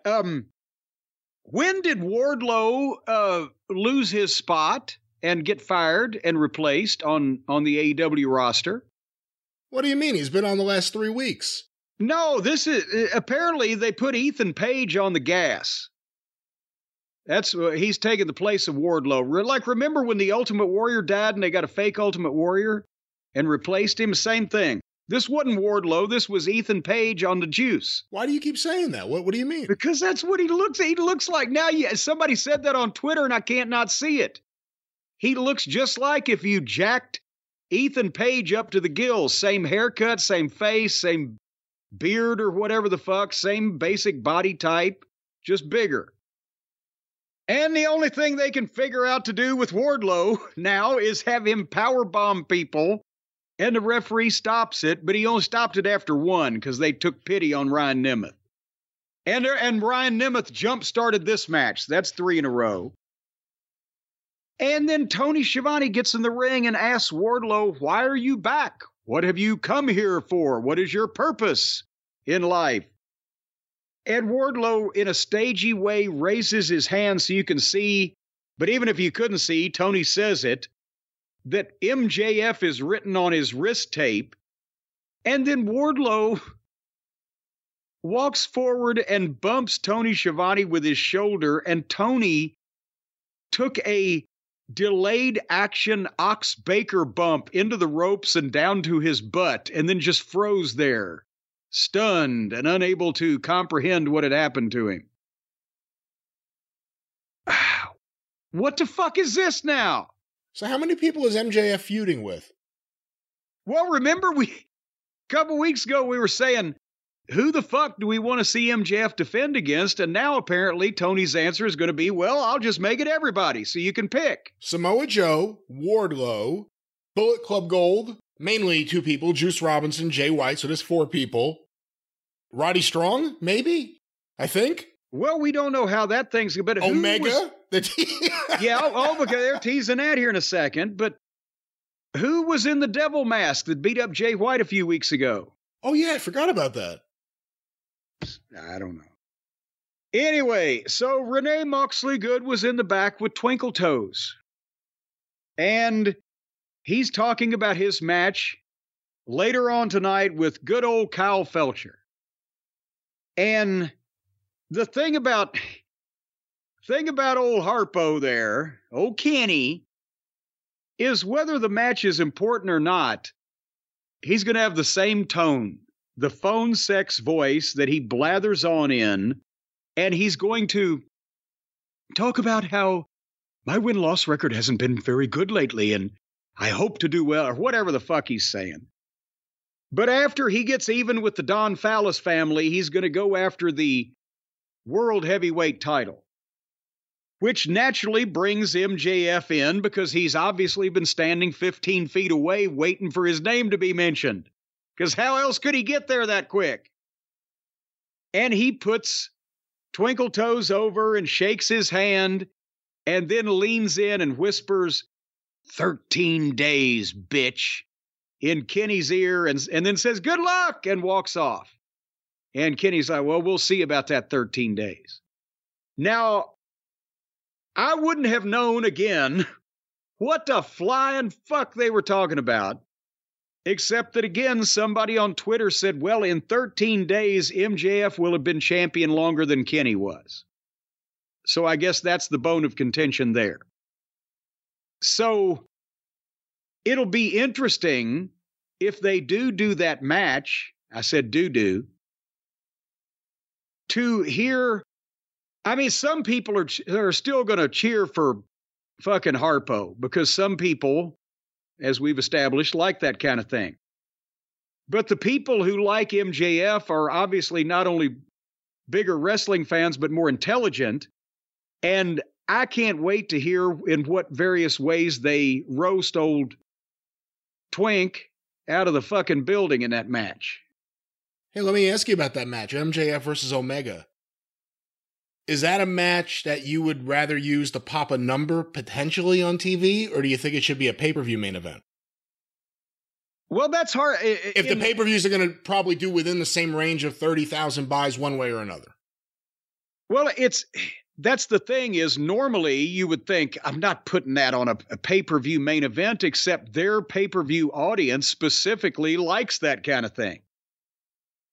So I might consider putting it on pay-per-view in AEW just because if anybody anywhere is going to buy anything that Kenny does, it's going to be the AEW fans. But having said that, the only thing I think they got to watch out for is they can't risk MJF looking like an idiot stooging for all of that fucking video game bullshit. Whether it's going to be the flipping dive over the top, is MJF going to have to catch this goof all by himself and risk injury? Or are they going to do some other bullshit where people get dropped on their heads? The antithesis of an MJF match is a Kenny Olivier match. So they better go with the champion calling this fucking thing, or it's not only going to be the shits and make no sense, but there's an element of risk of injury to their golden goose from having this fucking human artichoke land on him. No, if Kenny doesn't insist on just doing everything his way, it could actually probably be the best Kenny Omega singles match we've seen in a very long time.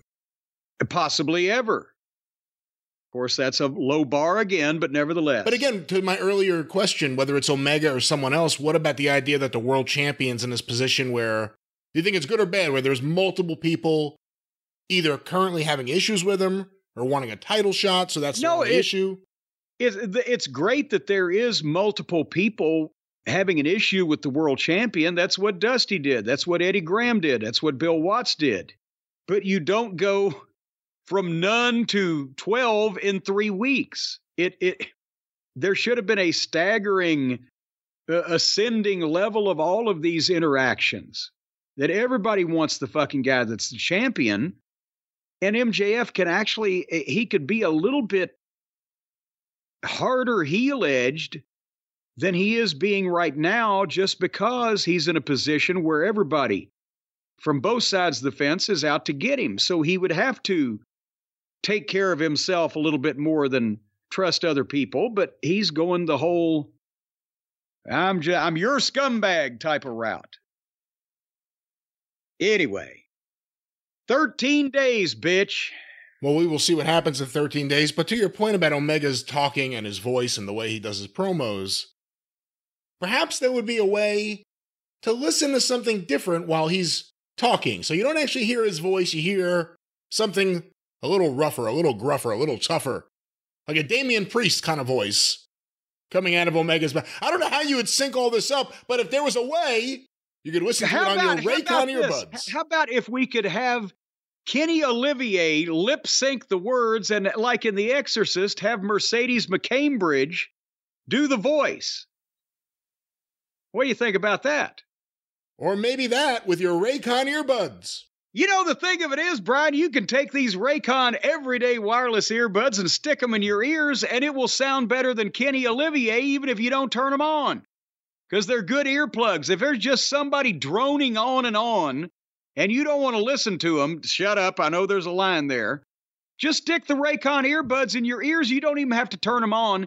You'll get perfect silence, because they're not only quality earplugs, but also they can deliver fine quality, high quality audio, because they've got great battery life and thoughtful features, a perfect in-ear fit. None of that nattering of Kenny's whiny, nasally voice can permeate around the vacuum seal that these earbuds make, so that all you hear is the music, the symphonic sounds of Beethoven and Tchaikovsky and Chapyakov and all the Russian composers. You will be as aware of your surroundings as you choose to be. Well, that's because they got the awareness mode. You just hit the button and boom, and you're aware of things like that. It raises your consciousness. And also, like I said, the vacuum seal in-ear fit, you know, you might ought to go ahead and wear these to bed, because then the earwigs couldn't crawl into your ears while you're asleep and defenseless. I wouldn't even, if I'd have known about the everyday earbuds when I did, I wouldn't even have had my custom ear snoods made to keep bugs from crawling into my head late at night. I could have used the Raycons. But you can listen to your rock and roll. You can listen to your country and western. Is that right, Grandpa? That's right. You can listen to your podcasts and your stories. You can listen to the guiding light as the world turns, as the stomach turns, as your stomach churns. You can listen to anything you want to. You can be aware or you can be oblivious. It's all at the touch of a button. You can go high, you can go low. You hit the right button, these things will levitate you right over the goddamn roof. I'll tell you what. And did you know, Brian, that Raycon is having a big anniversary? They're turning 6 years old. And that's almost as old as Beaver Cleaver was when he began starring in his own television program. Well, how old was he season 1? He was about 7 years old. Almost as old, okay. Almost, see? But right now, I'm telling you, you don't have to wait for another year because Raycon, they're not minors anymore. They've reached the age of maturity, and they've expanded their entire business with the introduction of Raycon Home and Raycon Power Tech. See, Raycon builds these homes, and then the Power Tech comes in and puts power technology in them. I don't think that's how any of that works, but they're wonderful earbuds. And they're a wonderful company that makes these earbuds. And to thank everyone who has shown them support in the past 6 years. Because after all, what would they be without their supporters? They'd be droopy, dangly, and drippy. Raycon is offering 20% off everything on their site with select products up to 40% off. Now, we have done this math in the past, and we have analyzed this, and we have figured out that if you take 20% off everything on the site, but then you take 40% off of some of the select products. We have not figured this out, no. Well, no, I did. Then if you average all that out and you get one from column A and one from column B and a couple of other items, your average is going to be 36.7% off on everything. So right now, celebrate the biggest sale of the year, the 6th anniversary of Raycon. Go Happy right birthday. Now. Happy anniversary. They weren't really born as much as they were formed. They were inaugurated. They were incorporated. They weren't just hatched.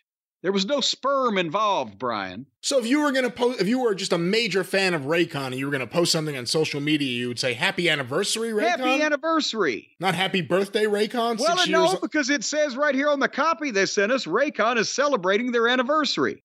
Doesn't say a goddamn thing about birthdays. I take back the happy birthday. Raycon's anniversary right here. It's on the copy. Well, happy anniversary, Ray. Well, and you don't just got to call him Ray. But right now you can call him on the website buyraycon.com. That's BUYRAYCON buyraycon.com/JCE and use the code birthday. The code is birthday. The code is birthday. For the record, I don't know what that dramatic pause was there. I realized that you had some semblance of a point. But if you comb your hair right, nobody will notice it. So anyway, for their anniversary, go to buyraycon.com/JCE and use the code birthday. And don't ask me why the code isn't anniversary. Probably because Brian Last is involved. Wait until that big Christmas sale with the promo code Independence Day. Yeah, or Thanksgiving. Festivus. Ladies and gentlemen, anyway, buyraycon.com/JCE. Use the code birthday. You're going to get 20% off to 40% off, depending on whatever it is. Code birthday for the anniversary at buyraycon.com/JCE. That's right, /JCE, fine earbuds, but we're slashing through dynamite with this review, and there's still the big segments to come. Well, Adam Cole is still at Roderick Strong's, and they treated us to Mike Bennett playing the bongos like a madman.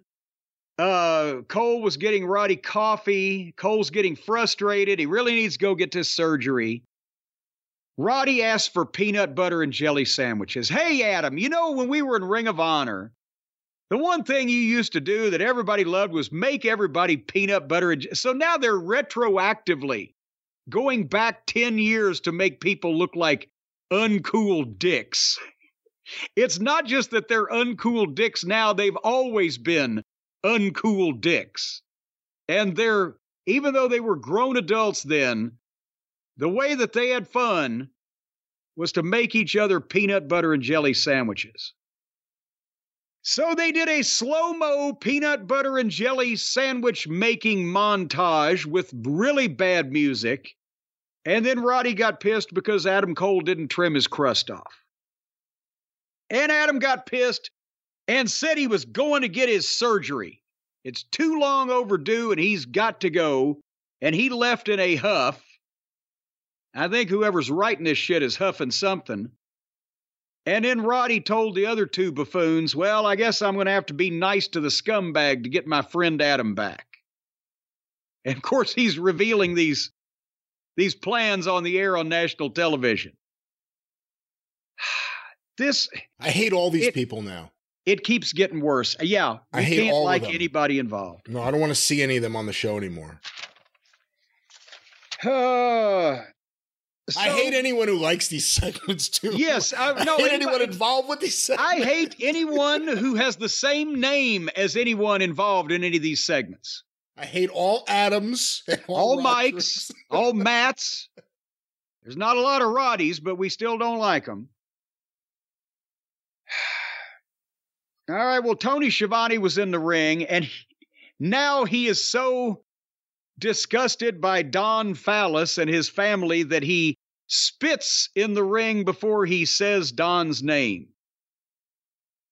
Can we please stop with, again, yes, you always have a babyface leaning announcer and a heel announcer in modern wrestling. And usually the babyface announcer is the straight one. He's the one that acknowledges people who cheat and admires people who don't, and otherwise he plays it straight. And then you have a heel announcer that obviously favors the heels because he's one of them. But you do not have a babyface announcer who constantly, when MJF was a heel, that no good prick, or spitting before you speak the guy's name. He's got to, in some way, you can be inflamed by a guy's action in the moment as an announcer. But what the fuck, right? It's just, are they trying to give Tony personality? Or what is the... That's the only thing he's ever been good at, is standing there and holding the mic and not having personality. That was his best job quality in wrestling. It wasn't as a commentator, certainly not since 1990. It was just standing there and doing that professionally. But now he's like a character. He's like Grandpa Tony. And I know he did baseball. He's been a legitimate sports announcer. in minor league baseball. Well, it's still baseball. It's not a work, is it? Or you'd know better than me. It's not a work. No. All right, then he did legitimate sports. So we ought to be able to know how to, all right. Well, but that doesn't mean he's good at it. That's what I'm doing. Well, something and being good at it are two different things. He ought to know that the announcer shouldn't be the one taking the sides to the extent of spitting at the mention of the heel's name. All right.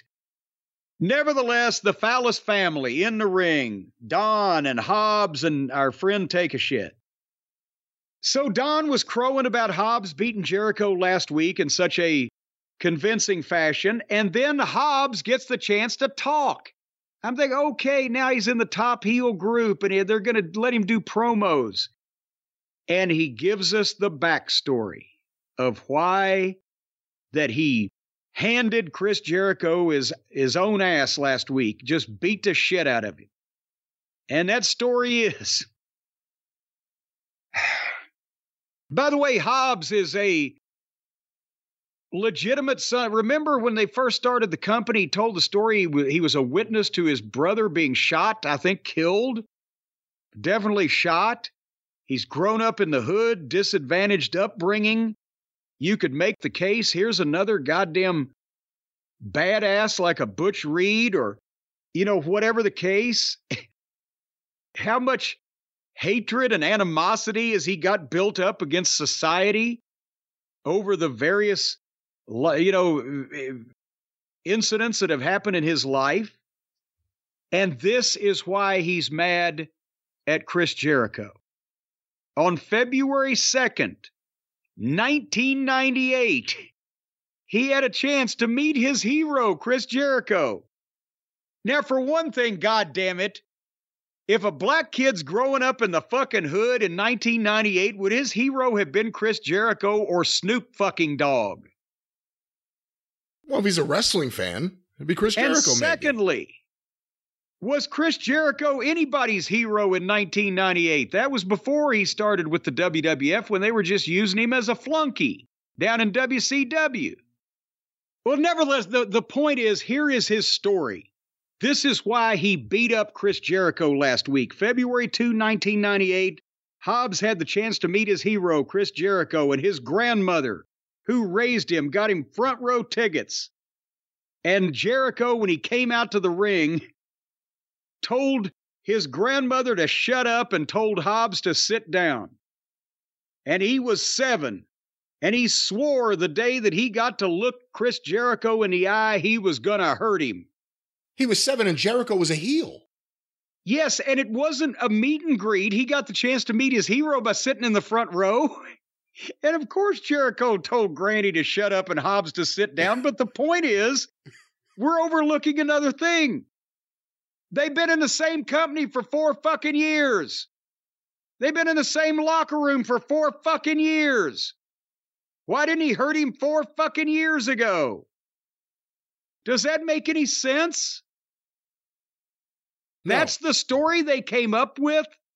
That the reason why Hobbs wanted to hurt Jericho, not to make a name for himself by destroying a legend, not to fucking show that he's capable of dominating anybody, no matter their pedigree or their experience or their reputation, not any manufactured legitimate slight that you would believe, but he cussed at my granny when I was 7, and I swore I'd get even. They're making Hobbs. Look at the fucking beast. He's a goddamn giant. They're making him like a dickless little pussy fucking grade school child. It is funny if you think about it, though. It's like a sitcom. Like this little kid, like, hey, Granny, can you take me to the wrestling? Oh, sure. I got your ringside tickets. We're going to meet your favorite wrestler. And then the wrestler comes out, they start trying to have a conversation with him sitting at ringside. Of course, the heel said, leave me alone or whatever. Why couldn't Hobbs have said, you know what?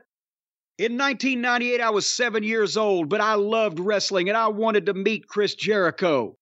And I couldn't afford a ticket because my family couldn't afford food. We couldn't afford rent. We were on food stamps. So I didn't even have a bicycle. I fucking mooched my way onto a bus, and then I walked through the worst neighborhood until I got to whatever arena they were at. And I hung out all night. I could hear the crowd cheering all of the things that were going on, and I wished I could be in there, but I didn't have the money. And so I waited until finally the show was over, and the wrestlers started coming out. And I saw Chris Jericho. And I went up to him and I said, please, Mr. Jericho, can I have your autograph? And Chris Jericho said, get away from me, you poor little bum. Or something. No one has the motivation of money, women, success, just arrogant. Like, no one has any motivation beyond, there was something that emotionally scarred me years ago, and I want to talk about it. This is now the second origin story we've gotten for Powerhouse Hobbs. Wait, at least 2, but I liked the first one better. Yeah, I watched my brother get shot instead of I watched my granny get cussed out by a heel wrestler. One of these things is not like the other. Other than that, though, I will say, if you get past what he was saying, good intensity, and I'm not a Callis fan, but Takeshita and Hobbs standing there, yeah, they look like badasses. Takeshita's great not saying anything, just standing there and smirking or whatever you want to say it is. He's been great.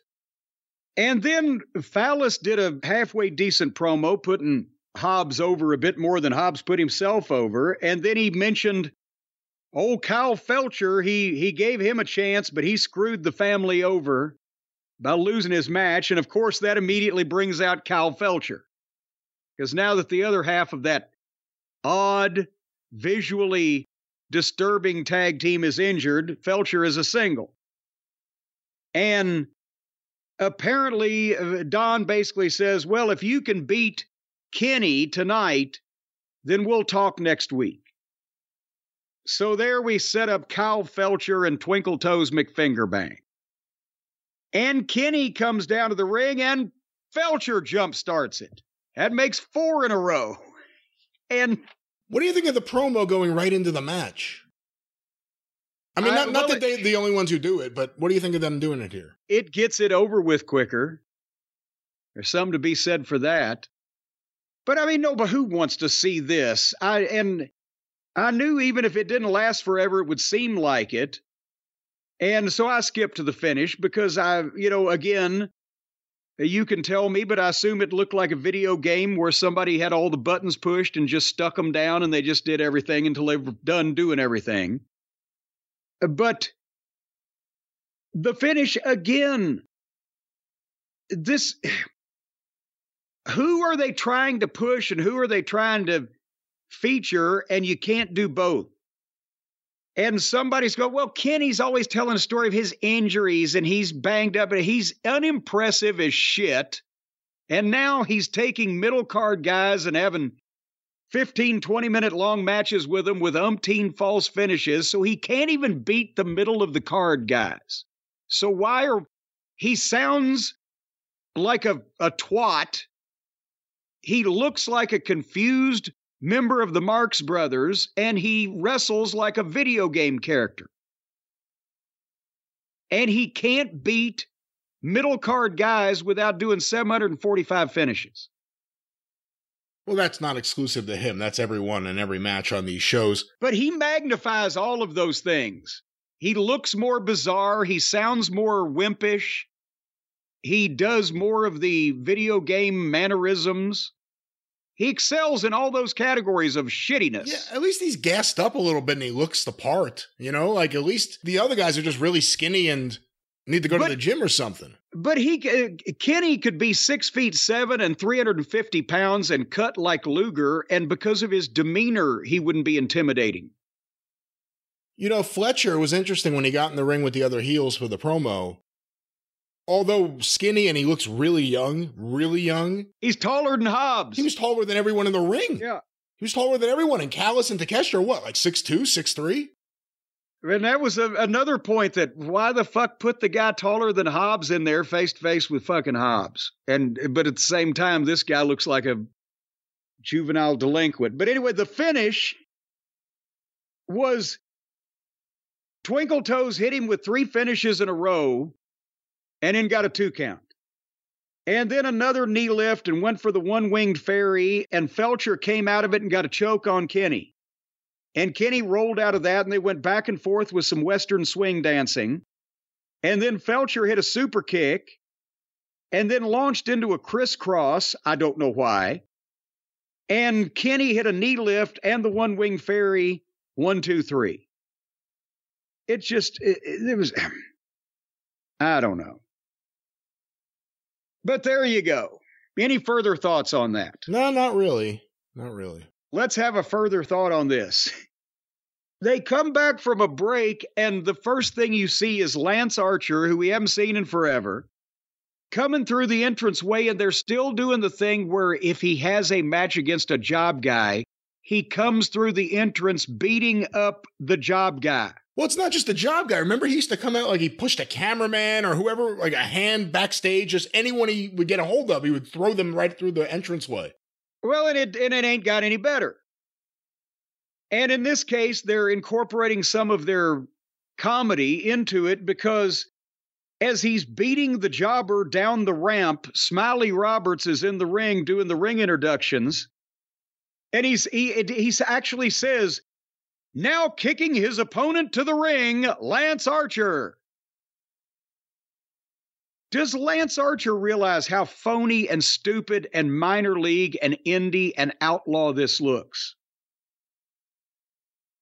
Does he realize that it makes people laugh at him rather than be impressed by his physicality or whatever the fuck he's doing? It's all a joke. So the jobber rolls in. So this was a jump start, by the way, number 5 in a row. But the jobber rolls in and hits the ropes in the ring and does a dive back out onto Lance Archer. And Archer is supposed to catch him by the goozle pipe and choke slam him. But he missed him. He just kind of pawed his face and the guy fell at his feet. So the jobber rolled in and did it again. And this time he caught him and chokeslammed him. And then Aubrey Edwards rang the bell. I know you're saying, nay, it can't be true. But again, the same thing on the program as they did previously. A jump start, a fight. And when the guy is fucking down and hurt, then the referee rings the bell to start the match. And of course, Archer beats the guy. But what? How would that be allowed to happen ever anywhere? Yes, you've seen angles where top guys, are so anxious to get at each other that they spill into the arena fighting, but they don't then ring the bell and start the fucking match. It's a goddamn angle. It's fucking schmoz. It's chaos.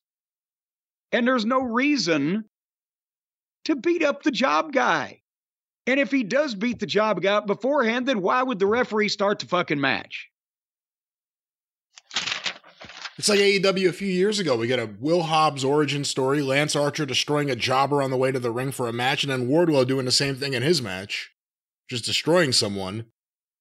We've seen all this before. I'm glad they've got new ideas. So, Swerve has done a music video. Actually, it's a rap video, so it's not music. But Nana... That's ridiculous. I know, I agree. Rap is ridiculous. Rap is music, and you know it. Oh, come on. Prince Nana finally got a chance to do a promo. And he was excited, but Swerve isn't happy because of Hangnail Page, now it's personal. Apparently, we're going to have to watch that again. But Swerve did a good promo, and like I said, Nana finally got a chance to talk. But we were an hour and 20 minutes into this program by now, and holy shit. Apparently all this is that Will Washington. You know that, remember we heard a big deal about them hiring him, Will Washington? You mean Will Wheaton? Well, they were bringing this guy in who had a podcast that Tony Khan liked. He liked his opinions, and he brought him in. I asked someone, I said, what has he done? He goes, well, the only thing really is the Swerve stuff, but that's his cousin. But if you like the Swerve stuff, that's him. Wait a minute. They hired a guy for the booking team and it's Swerve's cousin? Yeah, he's Swerve. Apparently, that's what I was told. He's Swerve's cousin. That has a podcast. But if you like the Swerve stuff, he's partially responsible for that stuff. Okay. Well, let's talk about who's partially responsible for the next segment, which was the one that made the news, if anything on this program did. And that was the interview and the segment with Sting. And should we give a spoiler alert at the top?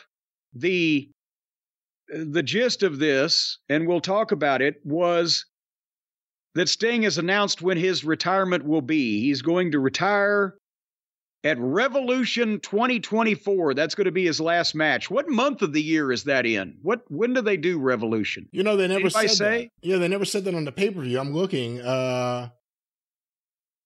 This year it was in March. It was March 5th. Shit.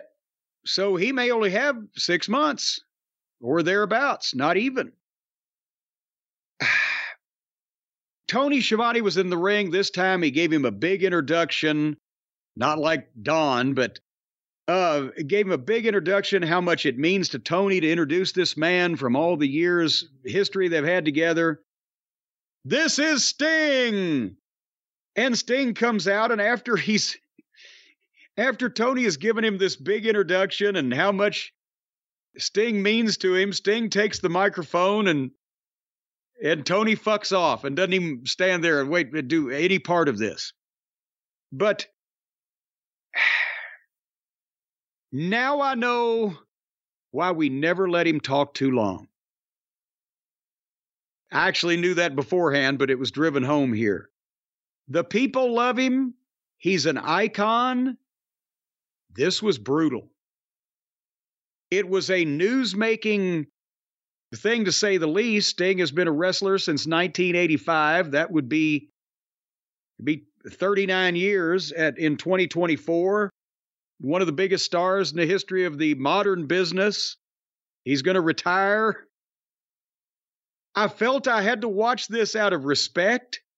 But Jiminy Christmas, the wandering around and the Sting has never had a great promo voice to lay down the law or to swear revenge or whatever. When he was young and he had the body and the hair and the howl, and it's showtime, and the energy that carried it. But having to give a long or detailed explanation, having to have something flow kind of naturally and or logically going a long period of time in his own particular monologue. These are not and have never been Sting's strengths. And I get they put him out there to kind of say what he had to say and what came to him. And it seemed like a lot of it was coming to him off top of his head. But that was the bottom line. Revolution 2024 will be his last match. He mentioned the word retirement that he wasn't going to mention about 500 times. And his go-home line was potentially as flat a go-home line as I've ever heard. Because he had made a point in his promo of saying what he said in his Hall of Fame and his previous retirement or whatever. The one thing for sure about Sting is nothing's for sure. And his go-home line here was the one thing for sure about Sting's retirement is it's for sure. It was a 10-minute segment and it felt like 30 minutes. And please tell me if I'm overstating this case.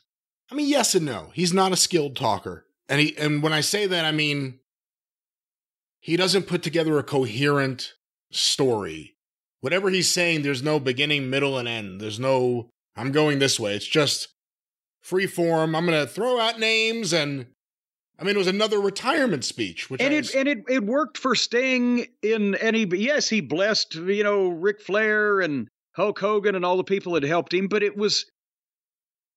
Sting as a young guy was wild and crazy and chaotic, and he could get away with being all over the place.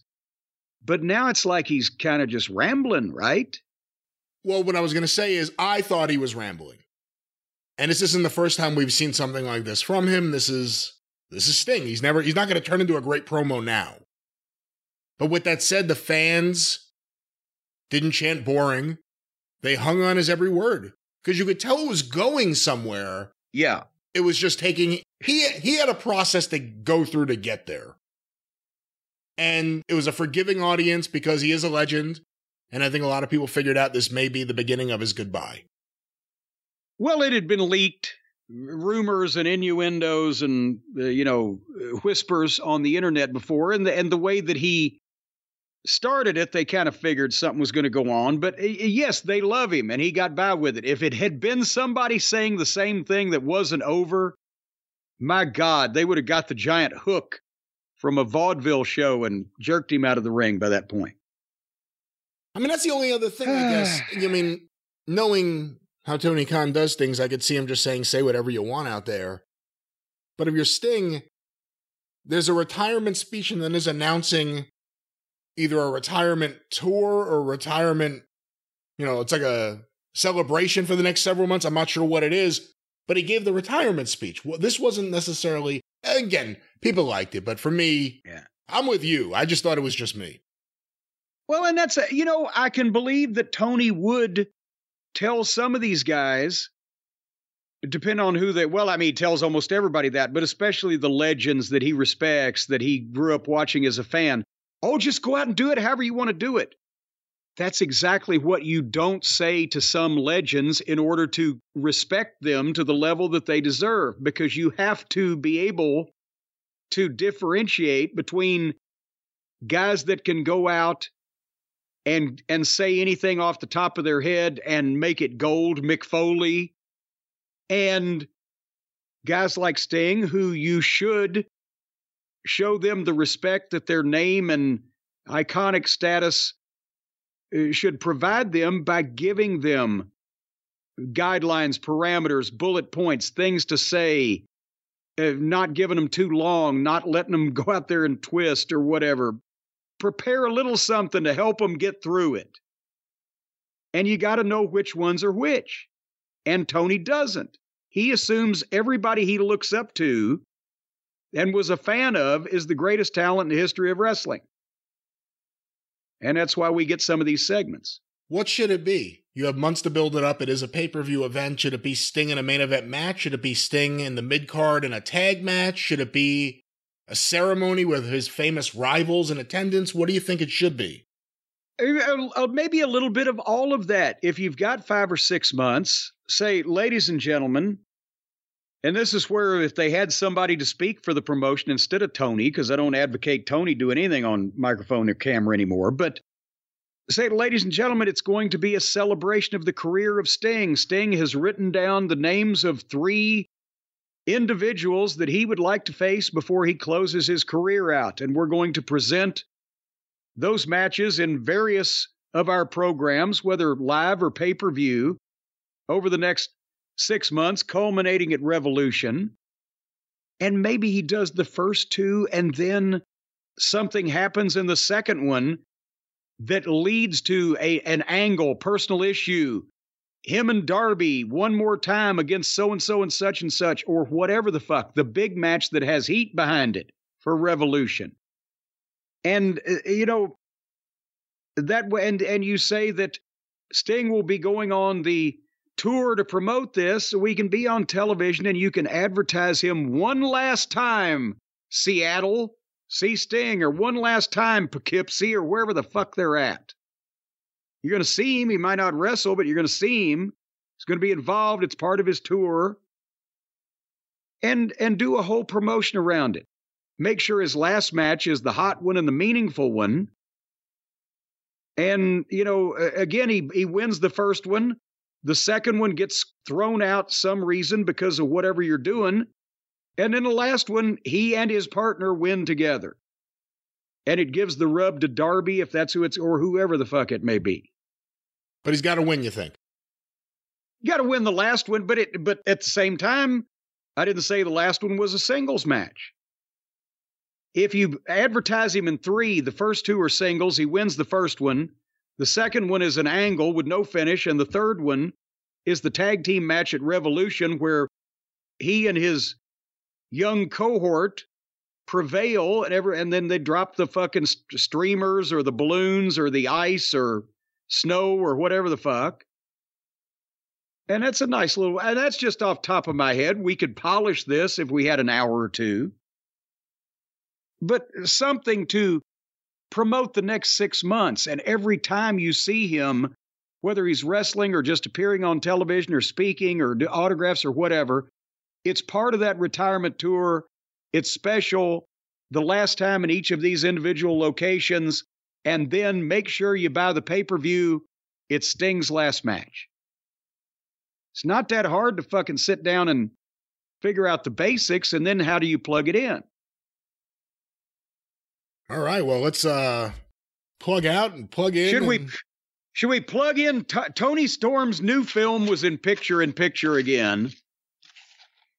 But then you talked about some really bad acting. And we got to that point. They had advertised a sit-down interview with Jim Ross and Nick Wayne and Nick Wayne's mother. And they must have been suitably ashamed of it, because when they came back from a commercial break, the announcers didn't pitch to it. They just went to it cold. And there's JR there, and he's there with Nick Wayne and Nick Wayne's mom, who was called Nick Wayne's mom. She does not apparently have a name. It was never revealed. And Jim Ross, I think, realizing what he was in the middle of there, almost never spoke. There was no interview.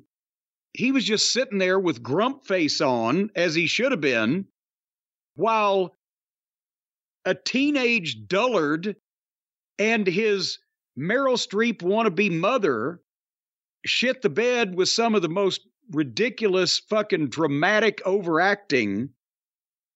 I mean, Nick Wayne's mother looked like she was the star of one of those TV commercials where a concerned family member asks grandma if she's prepared for her final expenses. Oh, well, yes, I made the phone call to Nationwide. But, I mean, she was into it like she was Betty Davis. But she performed it like she was Betty Crocker. And the only thing she got out of Nick Wayne was that he did it because it was always about Darby. Everybody liked him more. And I was jealous. It's like the Smothers Brothers. Mom always liked you better. So then JR is sitting there looking completely unamused. Every time Nick Wayne mentions Christian Cage's name, the biggest heel in the company, they're playing it in the arena, and the mention of Christian's name, the people cheer. And then the mother cries, and Christian walks in, they cheer again, and Nick is going to leave with Christian, so Mom slaps her son in an arty camera angle where apparently as they got up to leave, there happened to be a cameraman sitting cross-legged on the floor waiting for the Dutch tilt shoot up of the slap. And then as Nick Wayne and Christian leave, they go out the door closed. Mom runs after him. Oh no, Nick, don't go. Shane, don't go. Then there's the sound of a fight behind the door. And Nick's mom is oh my God. And the door flies open and there's Darby Allin beating everybody up. And they go back to the announcers. And the announcers stall until Darby and Nick get out the entranceway because obviously they were standing by waiting because this earlier thing was a pre-tape. I can't believe they had a chance to do this again and they chose to air it. And then they fight out the entranceway, and then here comes Christian and Dino to grab Darby, and Sting comes out to help, and they did some awkward walk fighting. And apparently, Nick Wayne really got one of his teeth knocked out. Somebody dropped him face first on the concrete, and Sting got the scorpion on Christian. And just to add insult to injury of the whole thing, as Sting's got the scorpion deathlock about on Christian, Dino douche, the fucking giant monster that he is, doesn't get in the ring and try to help. He reaches in and grabs Christian's hand and pulls him out to safety, and then they slink off together. And that was that segment. The brawl is an afterthought. It's really about the acting. It was so horrific. Only made good because of Jim Ross sitting in the middle, clearly not wanting to be involved in any of this. Not wanting to be there, not wanting to be in that zip code. The acting and then the editing of it. The slap, which looked bad, her reaction to the slap, and then him instantly saying, "You're dead to me." And walking off with Christian, who's, in segments like this, to me, he's over the top. It's one thing if you want to see him do a promo in the ring or at that media scrum, but I don't think anyone came out of this looking good. This was a bad segment. When the atmosphere is so phony to begin with, and then he comes in and does his thing, it's too much. She has no name. We barely care about Nick Wayne because he's barely been around. And look at that face. Doesn't he look like one of the goddamn Darling brothers on the Andy Griffith Show? I mean, just fucking slack-jawed and moop-faced. Whatever happened to A.R. Fox? What did happen to him? He turned heel, was a part of the attack on Nick Wayne at his home. And then he turned back babyface. Apologized. And then we never saw him again. And left. He apologized and left like you should when you've done something wrong. A man of class, now that I think about it. A.R. Fox. No, but this was a all-time bad segment in terms of wrestling acting. And you kind of expected it would be. And they lived up to expectations. I guess that's the one positive I could say. All righty, well, we've come to our main event of the evening. The Dynamite Dozen Battle Royal, where the winner gets a shot next week at MJF, not for the title, but for the Dynamite Diamond Ring. And they basically put a mixture of the people that you knew, the two people that might possibly win would be Max Caster and Juice Robinson, because that's been spoken about, and it would fit the angle. And then they just put a random selection of jobbers and Hardy Boys in the rest of the Battle Royal to fill it out. So you had Matt and Jeff Hardy in there with job guys. And Jake Hager. Has Jake Hager ever done anything good in any wrestling company anywhere ever? Well, he had fans when he was doing like that weird white supremacist gimmick with Dutch back in the old days on WWE. How could he possibly be any good 6, 7, 8 years ago and be the shits now? Is he regressing? Or was it just that it wasn't any good before, but it was the WWE, so they got by with it? Because he's the fucking shits, by the way. Have you noticed? I've never been a fan of his. Jericho's the fan of his. That's why he's there. Well, and he wrestles like one match every 4 months and gets paid by this fucking sucker. I almost feel bad for Tony. That he is running the biggest Make-A-Wish program since the history of Make-A-Wish. All bad wrestlers. I wish I could make a lot of money for doing nothing. Tony, right there. All right, so obviously this is a battle royal and it's in the main event spot, and I'm not going to watch it because it's a battle royal, and I doubt anybody else wanted to watch it either. So I was going to skip to the finish to see whether they put Juice over and what I hoped would happen, or if Caster was going to come out. But I didn't skip to the finish because they rang the bell for the Battle Royal with 10 minutes on the air, and 10 minutes was enough time for this, honestly. But at 10 o'clock Eastern, they still had Daddy Mac, Danny Garcia, Juice, Dustin, and Caster in the Battle Royal, and Dustin dumped Daddy, and Garcia dumped Dustin, and my DVR froze. So I have heard since then that Juice Robinson won the thing. But after this television program, I not only deleted the episode, I unplugged the DVR just to make sure that it wouldn't come back like fungus on a shower curtain. Well, MJF was on commentary. Yeah. And he ended up going at it with Jay White, knocked him down, got his belt back. And then Jay White hit him in the nuts, took the belt back. And then Juice Robinson pulled out a ring, used it to win the Battle Royal. Did he put it on his finger? Put it on his finger. Then MJF took out his ring, and they kind of showed each other their rings. And now we're ready to put a ring on it for the big match next week. But Caster is still, he's unspoken for. Nobody has proposed. Nobody has offered their hand to him in wedded bliss or whatever the fuck he's going for. I don't know what he's going for. But that was AEW. That was indeed AEW Dynamite and the Diamond Battle Royal. Diamond Ring Battle Royal or Diamond Battle Royal? Was it just Diamond? It was the Dynamite Dozen Battle Royal to determine the challenger for the Dynamite Diamond Ring. The Dynamite Dozen Battle Royal gives you 12 minutes to turn off the TV and leave the room. Ma'am? That was everybody's reaction. So did anybody watch this thing? We know they did a good number, but it had to tank at the end, certainly. Well, hold on 1 second. I'm pulling up the number. This is compiled by WrestleNomics. The overall number on average, AEW Dynamite, on October 18th was watched by 902,000 viewers. That is, to me, honestly incredible that they have put on these nonsensical programs for the last few weeks and still managed to muster. What was the tease? Was enough of the word out there about what Sting was going to do that they wanted to see that? Was there something else that we missed that was important here? Or they were just unopposed again and a lot of people skipped it last week and felt bad. Not like exactly they had cheated on their spouse. Well, I guess the bigger question is, what was the lead-in?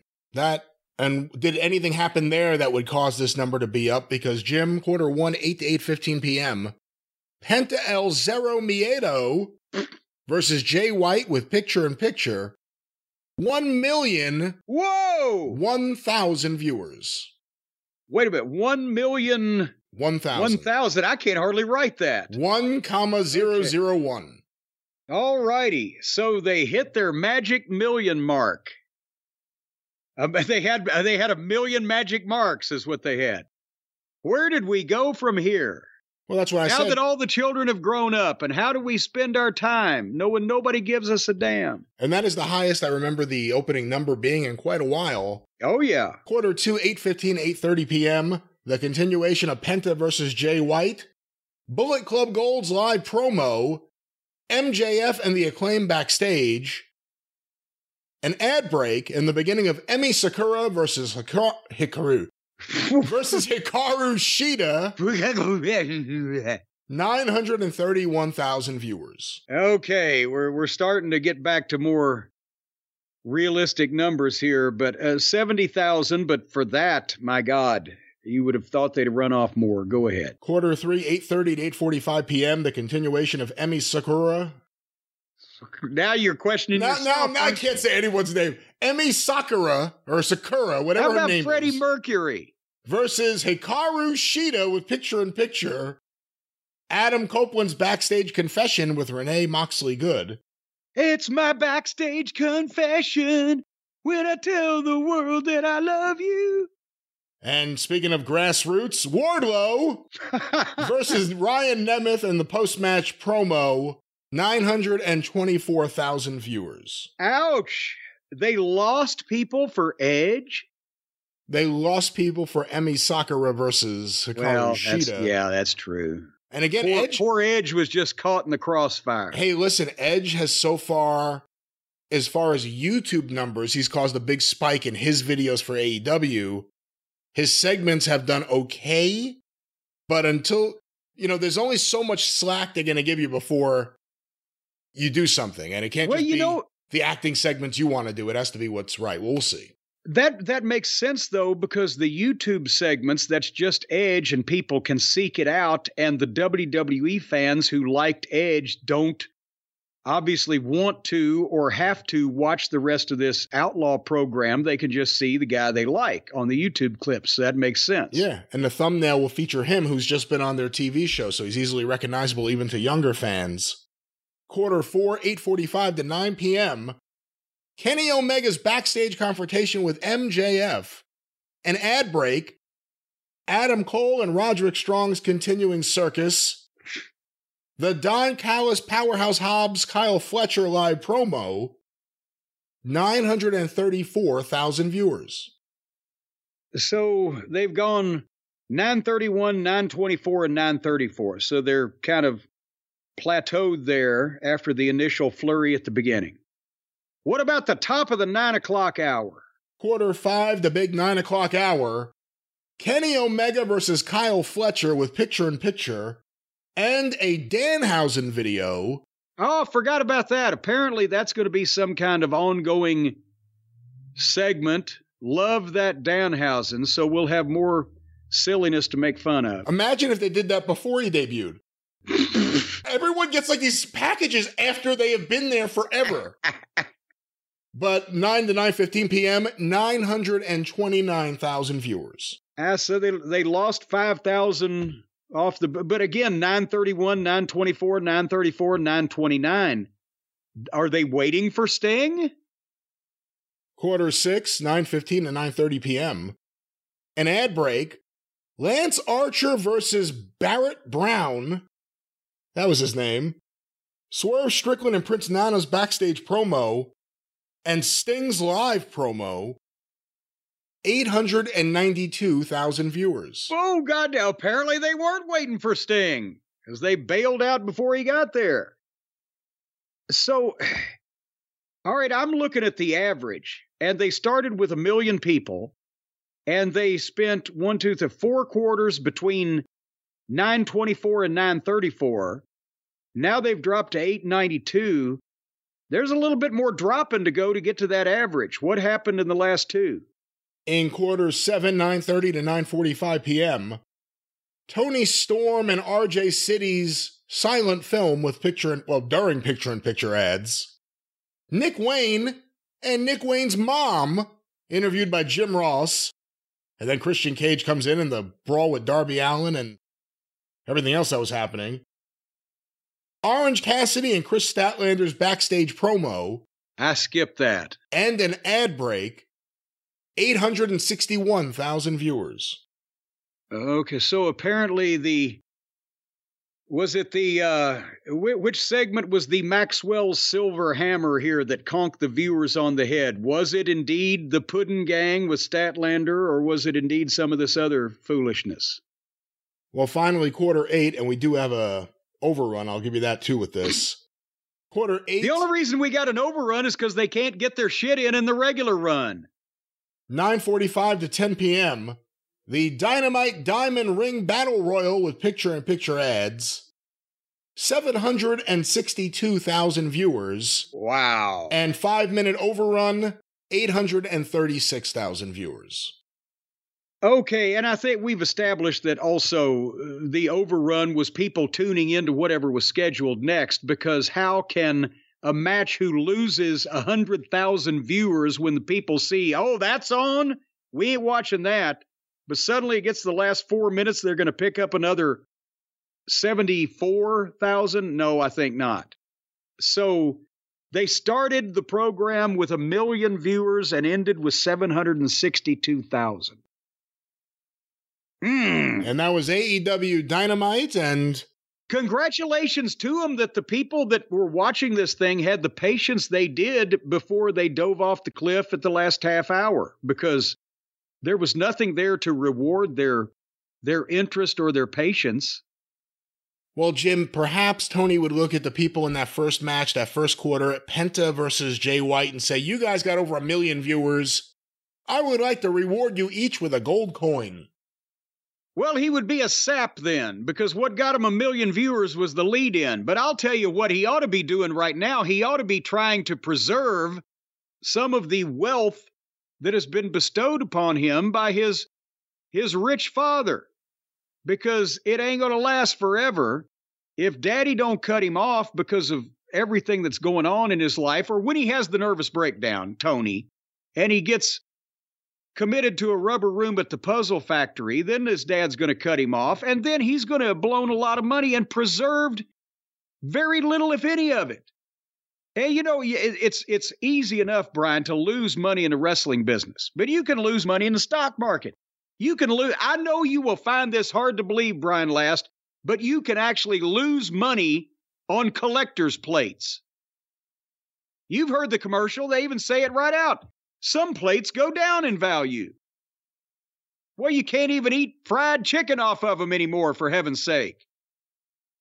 But I'll tell you what you can do to preserve some wealth, to keep something back there in your little rainy day fund, just in case you ever need it. When we talk about governments imploding, nuclear war, zombie apocalypses, most of the currency, let's face it, in the entire world is going to be no good, because it's going to be dependent on the preservation of that particular government, whoever issued that paper. We right? can't make any forward statements about currency, domestic and abroad, in the future. Well, you never. Or currently, when the apes learn to speak, they're going to be printing brand new shit. Dr. Zaius?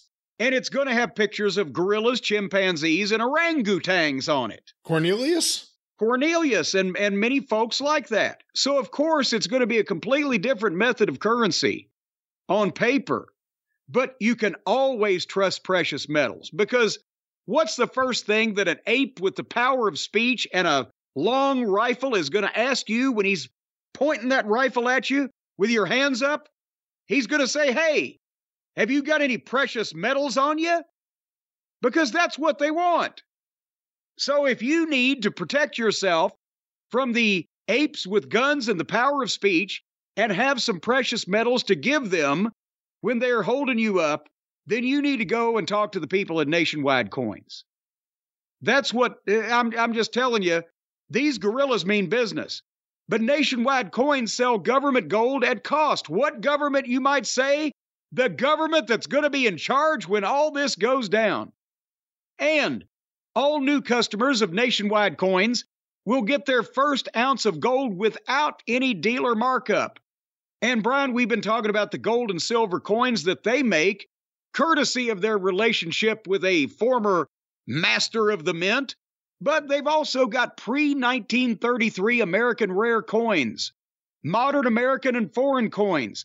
They've got an array of precious metals products that you can buy to pass down in your family from generation to generation, unless somebody's firing blanks, in which case they skip a generation because they can't procreate, in which case there's going to be a battle amongst your descendants over who gets this gold and silver. So you need to start right now and make sure this is all in the right place. They've got precious metal consultants on staff that you can call on the telephone and speak to to help guide you to the right gold purchase for your unique situation. And Brian, you know why the American coins are pre-1933? Because that's back when they had real gold coins that you could trust. Real gold. Do you know that the nickels are not even made out of nickel anymore? And we haven't had silver dimes for 50 fucking years. It's a goddamn crime against nature. What are your thoughts on copper? I think, as a matter of fact, I've copped many. Nationwide Coins is one of the nation's leading precious metal firms. And if you want somebody to copper, then they'll copper for you. They've got over 100 years of combined experience in the precious metals industry. I understand they have 40 years in gold, 30 years in silver, 20 years in platinum, 6 years in zinc, and 3 years in uranium, with 1 year undecided. So right now, Nationwide Coins has thousands of satisfied customers, and you can be one of them. And they offer free shipping and insurance on all orders. And I'll tell you what, free shipping for gold. Do you know how heavy gold, Brian is? Do you know how heavy gold is, Brian? That was my old gimmick. Gold Brian. How heavy Gold Brian is? Gold Brian is very heavy, but it's no wonder that Gert Frobe and Harold Sakata, Gert Frobe and Harold Sakata, both of them couldn't carry all the gold out of Fort Knox because it's heavy. So they offer free shipping. You don't have to worry about that. And just because the gold coins come by overland stage, courtesy of the Wells Fargo Stage Company, if you want to work with the gold standard in the gold industry, folks, for buying gold or silver or other precious metals or coins or things of that nature and all things beyond, go right now to nationwidecoins.com/JCE and use the promo code JCE at checkout for your first 1 ounce gold coin at no dealer markup. nationwidecoins.com/JCE, promo code JCE. Hoard that bag of precious gold, which is heavy, so when that ape points that rifle at you, you can hit him over the head with the gold coin bag, because that'll make a dent. Let's not talk about violence. Let's talk about putting these coins in a place where the you can apes look at them. deserve it. When was the last time you watched Planet of the Apes? I don't know why you're focusing on this. Those warlike apes brought it on themselves. Did you see the remake? They got more apes?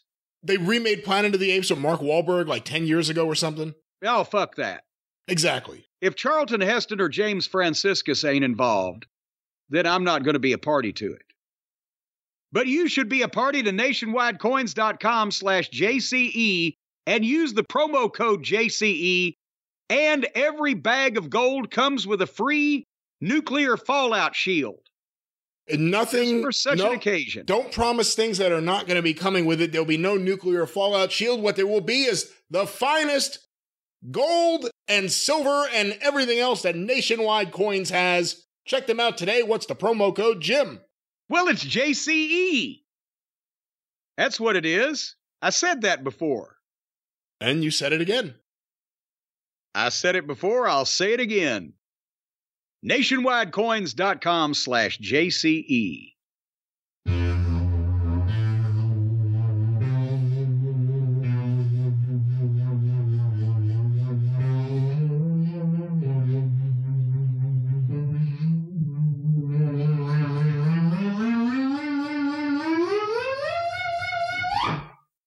We are in the future once again. The great Brian Last here, Jim Cornette there. I believe. Are you there? Did we leave you behind in the past? Now I'm awake. Wile E. Cornette? I set my alarm to make sure that I didn't oversleep the future. Good Lord, that trip is getting, harder on me every day. I may have to retire from time travel too now. But we are in the future. We had to take a break there so that we could reflect on the past, and now we're going to finish this program for the fine listeners out there. Is that correct, sir? That's right. We're going to finish it up with some fun and stupidity, the usual stuff here on the show. And Jim, I'll handle the fun. You take care of the stupidity. No problem there. Jim, several listeners have sent in quotes that Chris Jericho has recently made publicly. Let's go to these. when responding to The Messenger, which must be Wait a minute. Is that the guy we're not supposed to shoot? I don't know if it's a podcast or an article. I don't know what it is, but The Messenger had a question, an inquiry for Jericho about Tony Khan's recent tweets. Here's what Jericho thought. I learned years ago that bosses are going to be bosses, and billionaires are going to be billionaires. I've been working for billionaires for 25 years at this point. You can't control Tony Khan. He's going to do what he wants to do, and God bless him. He created this company. He runs this company. He also grew up in the social media era. He got into wrestling via message boards online. He's always going to be attuned to that. So you know what? Who cares, man? He can say what he wants. I'm not going to tell him, take your phone away, because he's my boss. Say what you want. Whatever. I think it'd be worse. Whatever. I'll do what I want. I think it'd be worse if I said that stuff because I'm not the boss, you know? Tony Khan owns AEW. He can do what he wants. I'm not going to tell him no. But that sums up a lot of the problems with AEW right there. He's a billionaire. He's the boss. I'm not going to tell him anything but what he wants to hear. I think actually you probably could say that the problem was that Tony's, what do they call it back in the day? Tony's governess maybe was saying the same things. I'm not going to tell him no. Or maybe Cadbury, the butler. I'm not going to tell him no. Or the chauffeur or the, they weren't telling him no a long time before Jericho's not. I mean, what's he going to say? What is Jericho supposed to say? Well, yeah, my boss has lost his fucking noodle and is just lashing out at people on Twitter, and his mind works in mysterious ways and potentially needs to be suppressed in some fashion. Slow down the gears are going to burn up sooner or later. But he can't say that because it's, he'll get wished into the cornfield. Apparently at this point, anybody that tries to sit Tony down and say, Tony, look at you and look at these other people in this other company that conduct themselves in a certain way, and you're doing too much and you're fucking...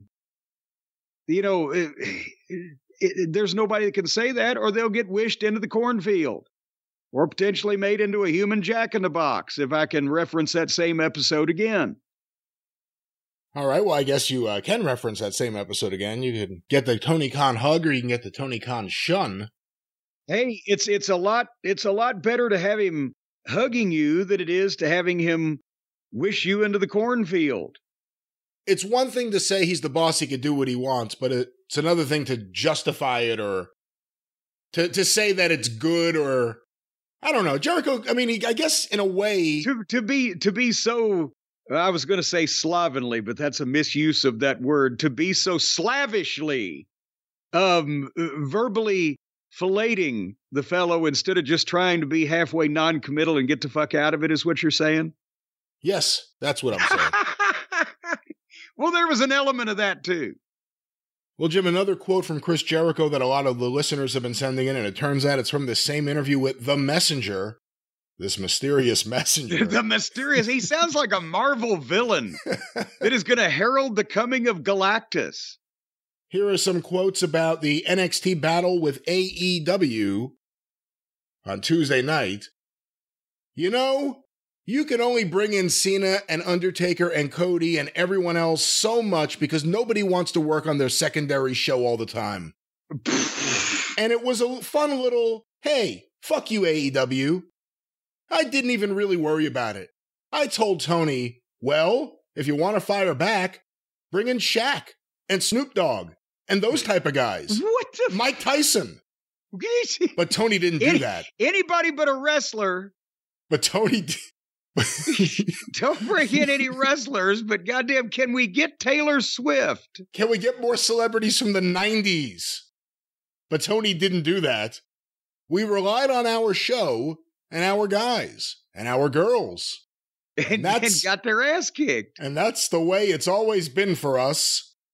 This would be like a football game where you bring in all of your top stars from years prior and beat the other team 30-26. It's like a video game. Let's bring in Tom Brady from 5 years ago and then play him for one game against Chris Jericho. Okay, you guys won, but you only won 30-26. So don't get too far up your own ass. Oh my God. Because there's not enough room for everybody up there, and Chris has already set up camp. Because you didn't do that good of a job as far as crushing us. And our show was better than theirs, quite frankly. What? So, it doesn't bother me. It's competition, man. It's good for the fans. It's good for the companies. And that's the end of Chris Jericho's comments on the Tuesday Night War. What are your thoughts? Well, first of all, how did he phrase it exactly? Say, okay, you can't send Cena and all these people to every week. Yes, you can. Because they own the fucking company and they own the contracts and they can do whatever they want. And they have been souping up NXT, as we've talked about, since before it was head-to-head. Not only for the rights fees, but also it's on the USA Network. And it's national television.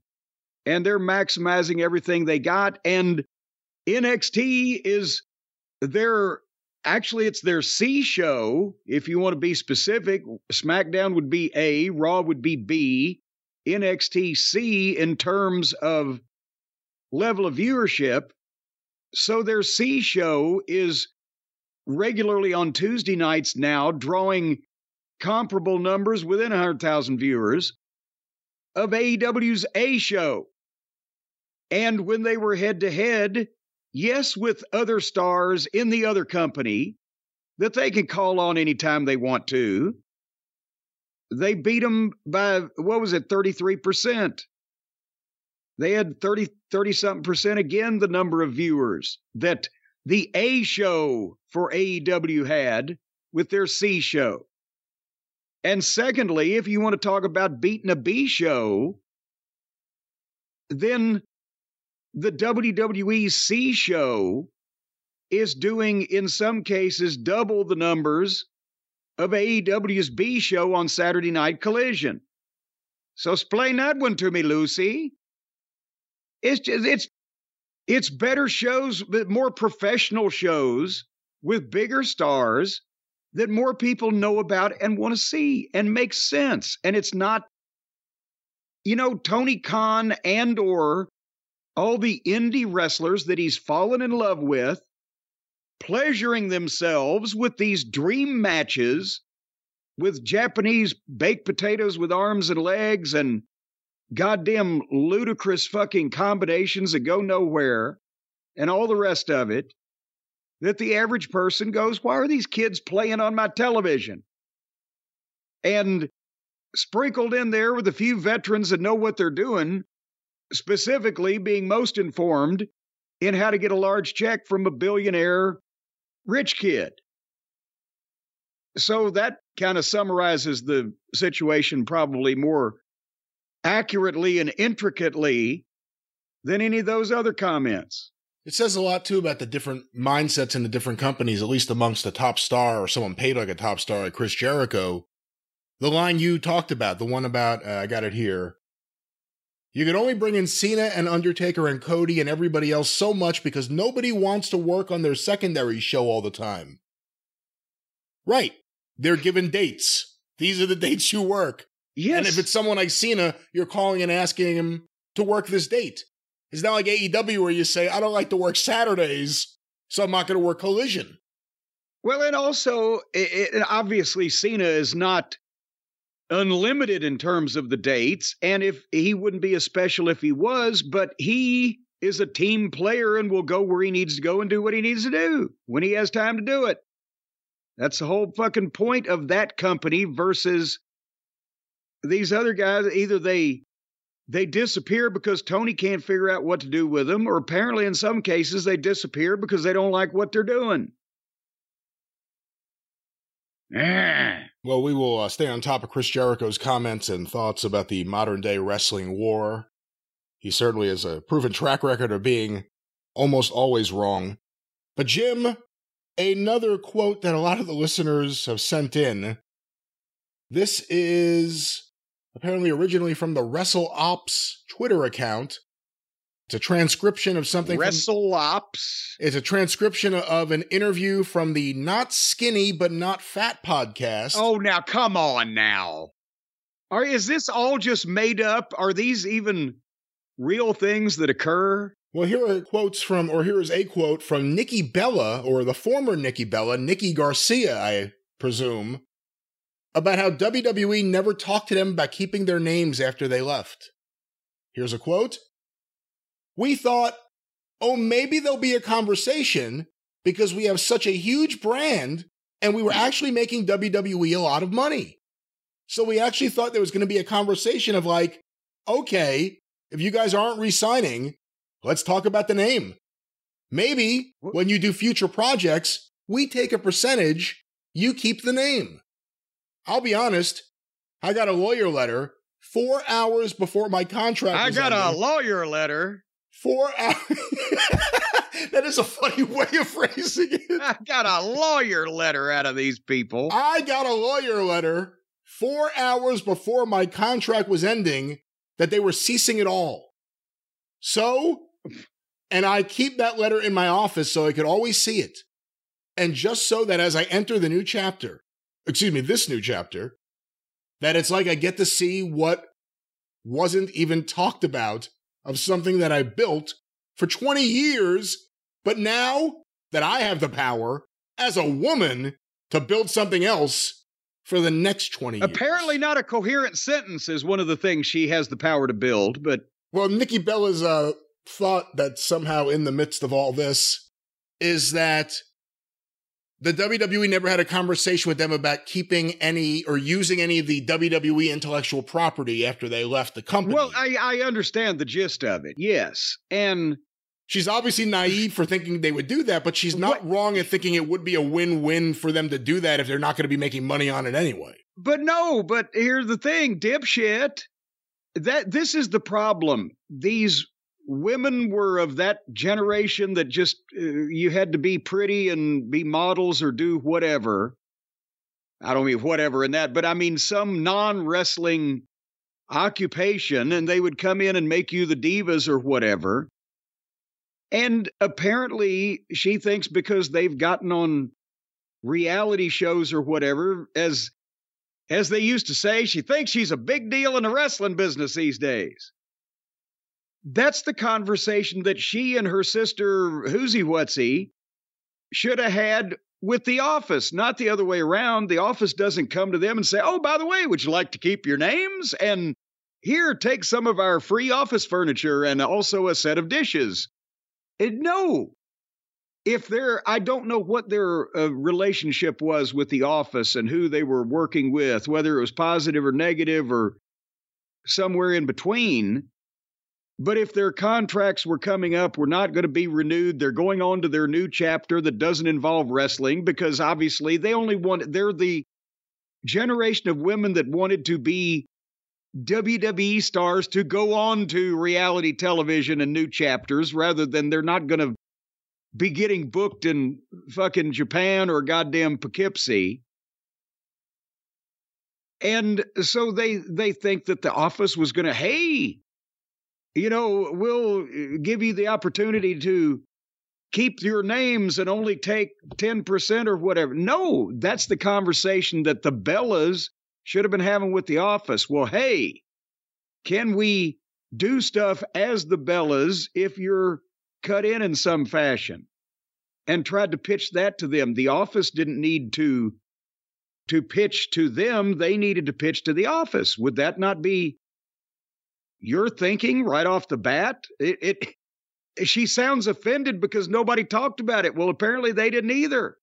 They weren't sitting there across from Vince's desk saying, hey, what about our names? We've established this and that. We want to do something. Let's work something out. They just said, oh, okay, I got a lawyer letter, so fuck them. Yeah, it is interesting. I mean, again, you're naive to think that they would do that. You could argue about whether they should or shouldn't. It says something about what they thought the future earning possibilities were of the Bellas brand internally, that they released them. Well, yeah, and probably they might have as well thought, well, these two, they might sign with AEW. They don't want to be wrestlers, but they could go do whatever the fuck that they're doing over there. Her husband works there, Brie Bella. Well, there you go. So that's right, and Danielson. So, you know, they've obviously, if they had been pitched anything about keeping the names, it would have included a clause, you cannot professionally wrestle or whatever it is you call what you do for AEW under this name. And if that was too much trouble, they might have just said, fuck them, let them start over as Garcias or whoever the fuck they are. But again, is someone yet to prefer to me to offer up for evidence a classic Bella match, a classic Bella promo, a reason why that the Bella twins were a big deal in wrestling besides the fact they were twins and they were purty?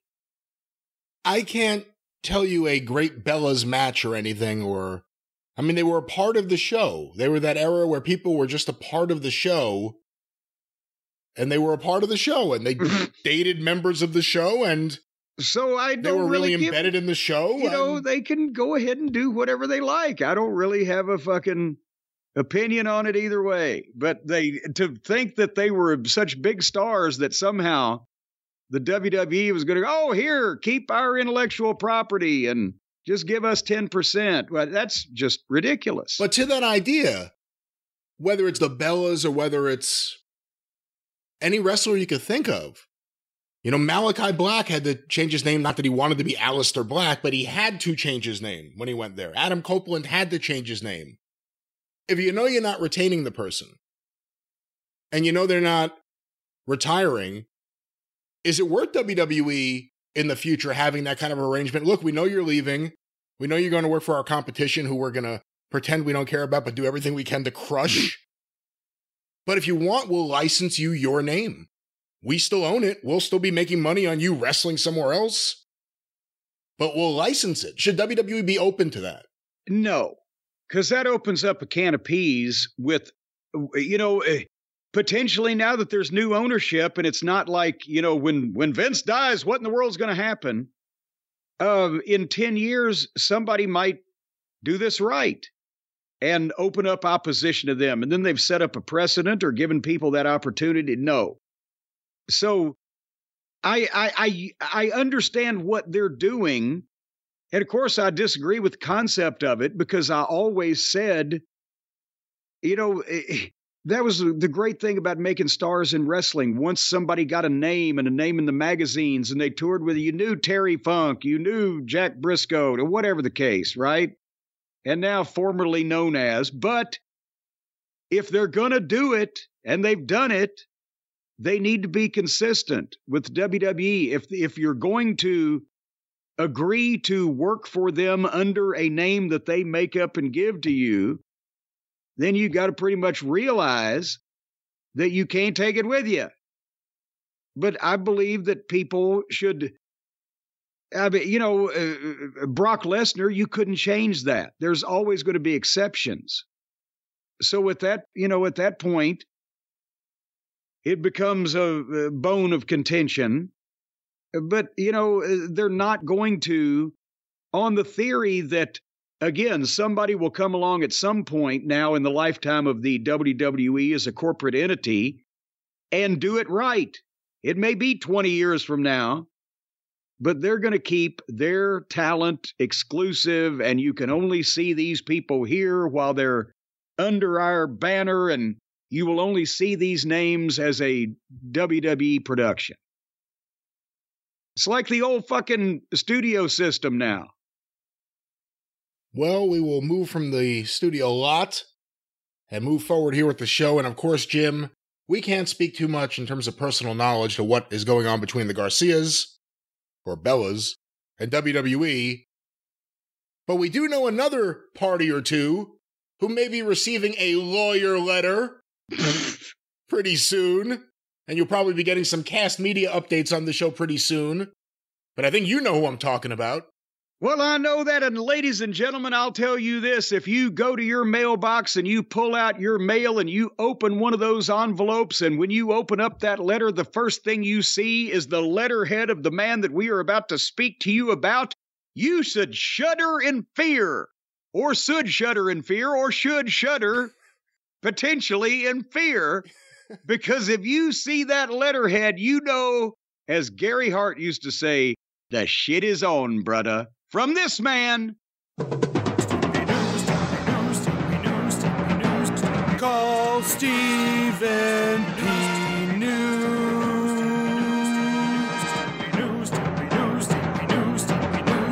If you need to sue.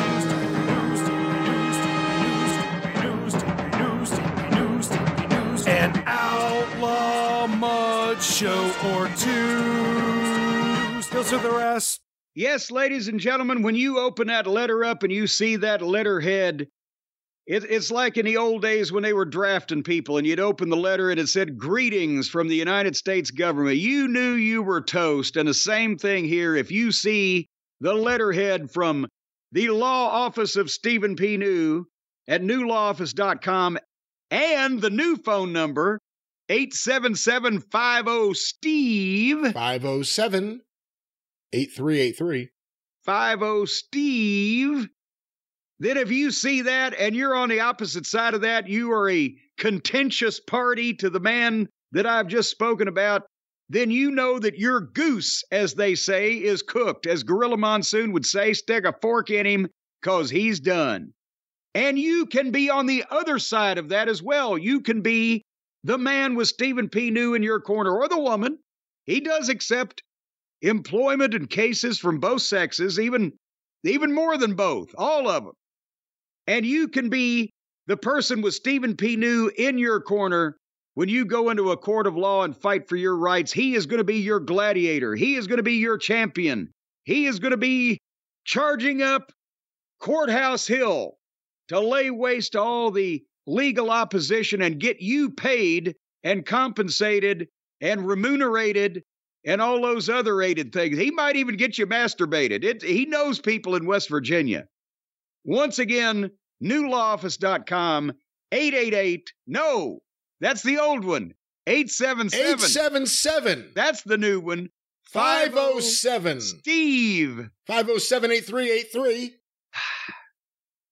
It's not even catchy. It's not a jingle, 507-383. I don't even know, but you can make it one. 50 Steve. 507-8383. You just need a catchy part. You need a hook. That's all you need. The whole thing doesn't have to be catchy. I'll stick a hook in you. I'll call my lawyer. I'll get you a lawyer letter. Hey, I'll get you a lawyer letter from 877-50-STEVE. I'll be signing lawyer letters, copies of Jim Cornette's lawyer letter here at Last Manor from the Super Podcast Store. Well, you know, we got to get a copy of the Bella's lawyer letter.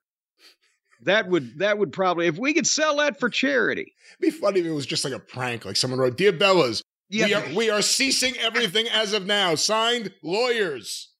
Mike Leno might have got the Bellas booked in Japan. Well, Stephen P. New, if you get booked in Japan behind your back, call Stephen, he's our man. If he can't do it, nobody can. Yay, Steve. All right. Well, 8383, but Jim. God damn it. You see, I made it catchy. You see, I'm getting it stuck in your head, 8383. Yeah, then you're giving me the subliminal shit like every 8383. Every once in a while in the middle of the sentence, 8383, you'll just. All right. That's going to be like the new code word amongst Stephen P. New clients. 8383. But Jim. Most of the codes that Stephen gives out are the codes to the jail so his clients can get out by themselves. Well, no, that's not what he does. He is a lawyer of repute. He'll get you out of jail just like that. Boy, he knows all the codes and has copies of all the keys. By codes, you mean all the laws, and by keys, you mean the legal system, which he'll be maneuvering around to help you out. Hopefully you're not in jail. Stephen P. New, 877-507-8383. But Jim. Yes. As we finish up, a couple more topics here. We've done this once before, where I ask you the finishing moves you think they would be, or in English, I ask you what you think the finishing moves would be on these retro figures I have, and I just got a new batch of things here. Oh, good Lord. You know, last time we talked about Mattel Creations putting out Hasbro-esque WWE figures featuring classic wrestling performers. They're great. Other companies have gotten into the mix. So I have some other figures here. Everybody's always got to get in on the act. This one here, in the Hasbro style, is from Cella Toys. It is a King Haku figure. The classic 1988-89 King Haku with the crown. What would his finishing maneuver be on the figure? Well, and now we established when we discussed this previously that you would think, okay, the Paul Orndorff would be the pile driver or whatever their trademark move would be, but instead these toy companies have concocted, as strange as it may seem, they give these finishing maneuvers strange names these days. We had who's on first, what was on second, I don't know. So it could be anything, but of course the finish maybe that Haku was known was the Tongan Death Grip. But I bet you that's not it. Holy shit. Finishing maneuver, Tongan Death Grip. Well, son of a bitch. Wow, how the fuck did you get that? You know what? Because they were scared of fucking Haku. They didn't want to fuck around with him. I can't believe you just got that, the first one. Well, there you go. Wow. I wish I had bought two of these. I want to open this thing now, but I'm scared to. All right, well, I have another one here. This one is, I believe, from the same company, Cella Toys, Epic Toys.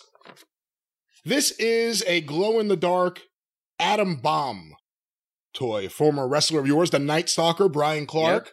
Yep. This is the radioactive variant. I guess that's why it glows in the dark. What would the finishing maneuver of Atom Bomb on this figure be? Well, and also, by the way, we just out of the blue mentioned Paul Orndorff. You know that but the person who got Brian Clark booked with me in Smoky Mountain Wrestling as the Night Stalker before he then graduated the next year to go on and become Atom Bomb was Paul Orndorff. Was it because they were both living in Georgia? They were both living in Georgia, and Paul had seen him at, some of the local shows or a local show or whatever. And he looked great and looked like a superstar and was at that point was green, but was talented because you saw his work. He didn't look like shit. And so Paul had recommended, hey, I got this guy, and he could ride up with me. I've assumed drive probably, but he was perfect for Kevin Sullivan's, Army of Darkness there. So that's the Night Stalker was that his debut was from that. The thing is, he almost instantly became infamous because of that match at the Clash of Champions with him and Sid. In 1990. It was so bad. Yeah, because, now, remember, this was 1993 that I got Brian. Well, 92 you got him. And, late 92, yes, late 92. And it had been a couple of years later because, yes, this was one of the worst wrestling matches ever televised by WCW. And imagine what kind of territory that takes in. But that was, he had just started like months before that, Brian. And it was Sid. So they were a rudderless ship. But him with Sullivan worked perfectly. They look good together. It was kind of like a Drew McIntyre hanging over Sullivan. Yeah. And it was like the thing that repaired him to a lot of people to give him a chance. At least smart fans, because right. That, what did we know him for? He was managed by Ox Baker, and then that match with Sid. So, they didn't have much going for him. And then with Smoky Mountain Wrestling and Kevin Sullivan and the feud with Brian Lee, it kind of got him ready to go to WWF as Atom Bomb. Yeah, and then, unfortunately, it was the era of the pun names, and at least he didn't get an occupation, unless I guess it was blowing the world up. But Atom Bomb, he went and got that giant mushroom cloud tattoo on his arm when he got the gimmick. I'm like, Jesus Christ, Brian, in a year and a half, I bet you probably ain't going to have that fucking name. What was Atom Bomb's hometown? Do you remember? No, I do not. 3 Mile Island. Oh, of course. Even though the 3 Mile Island actually had nothing to do with atomic bombs. It was more about nuclear waste. Is that a Vince thing? Like we have to give you some hometown that's just ridiculous? Yeah. All right. Yeah. Well, what's the finishing maneuver of this glow-in-the-dark radioactive variant? He did a power bomb variation, and I can't remember what it was called, but some play on the bomb thing, but what do they got? The Atom Smasher. Okay. The Atom Smasher was a popular 40s pulp superhero that I think he was fighting the Axis powers at that point. All right, the final two I have here I have to be careful with because I got an email from the company saying that due to, I guess, either the glue and or the weight of these figures, they're coming right off the bubble. Oh, good Lord. But these are toys in the Grapplers and Gimmicks line, again, replicating the classic WWF Hasbro, or WWE Hasbro, I guess we should say, by it's either Hastel Toy or Hassel Toy. I'm not exactly sure how to pronounce it, but Hastel Toy and Collectible. Don't hassle these people. I have the Bobby Horn and Nelson Frazier Jr. figures here. Now, of course, they are better known as Mo and Mabel, Men on a Mission, but those are names owned by WWE, so... Well, wait a minute. How is Atom Bomb? I guess Brian Clark owns the rights to it. Well, how... that doesn't really make a lot of sense, does it? I don't know how that worked, but for... Yeah. Well, apparently, the Men on a Mission, they signed one of those Barry Gordy type contracts where they just got screwed on all their rights and everything. Well, we're not going to call them Men on a Mission here. They will just be fellas with a purpose. But, Jim... Well, wait. With a purpose. You know what we used to call them in the locker room whenever they'd go through the curtain doing their thing? When they'd say, "We're on a mission." Everybody at the gorilla position would go, "We're on assistance. We're on assistance." Well, Bobby Horn, better known as Mo, what would his finishing maneuver be? Good Lord. I assume they won matches, but I can't remember many, and I am completely in the dark. And I like Bobby as a person. Even Mo was a nice guy, but I don't know what he was doing. The Motown Basher. Okay, I'm pretty sure those words have never been uttered on a television program in history. Right, they're supposed to be from New York. Why would you even go with Motown? That's Detroit. Well, because his name is Mo. So it should have been the Mo Howard. Mo Howard meltdown or whatever the fuck it was. I always feel bad for him. Because when I was a kid, they had wrestlers signing autographs at the Nassau Coliseum at the Arena Club before the show. And a lot of wrestlers would be signing and they'll look up and smile. Just, they understand this is part of the job. WWF is the one who put them out there. Don't fuck up and be rude. Mo was like depressed or just fucked. I don't know what. He was looking down and just signing his name and not caring. And I still have it here. It was one of those blue WWF, like generic things that had everyone's picture all around it so they could just give it to everyone. It's not individualized. Right. And he wrote Mo. Best of everything. But, wrestlers love strip clubs. And if you go to a strip club, I would think, and you're one of these strippers, and you meet a wrestler, it's like, holy shit, I met The Undertaker. Or, holy shit, I met The Godfather. Or, holy shit, The Godfather's back. No, but it's one of these guys. It's a big name. Or, here, Godfather's here again. He won't leave, but go ahead. So what do? I'm a wrestler. What's your name? Mo.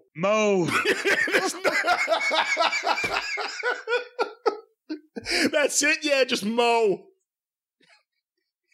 Well, Jim. Oh, God. And I gotta say this also, because in all fairness to Bobby Horn, he actually had been a wrestler and wanted to be a wrestler and did things on an independent level after that run was over with, and I believe tried to run his own shows. He lived for quite a while, and I think was from somewhere in West Tennessee.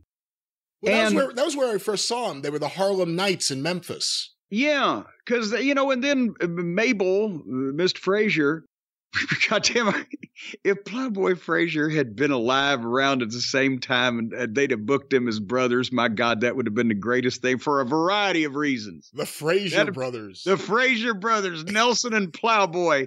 My God, Lawler would have done it just to watch the fucking show.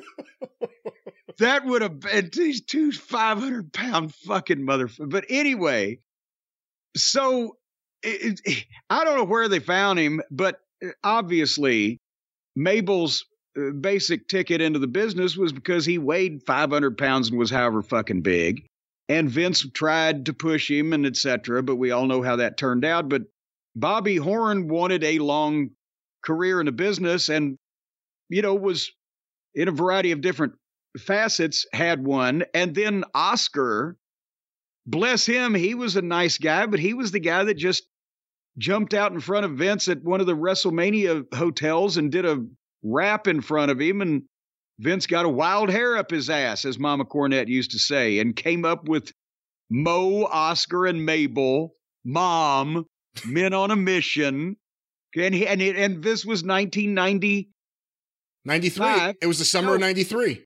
Right? Okay. Vince had just heard about rap.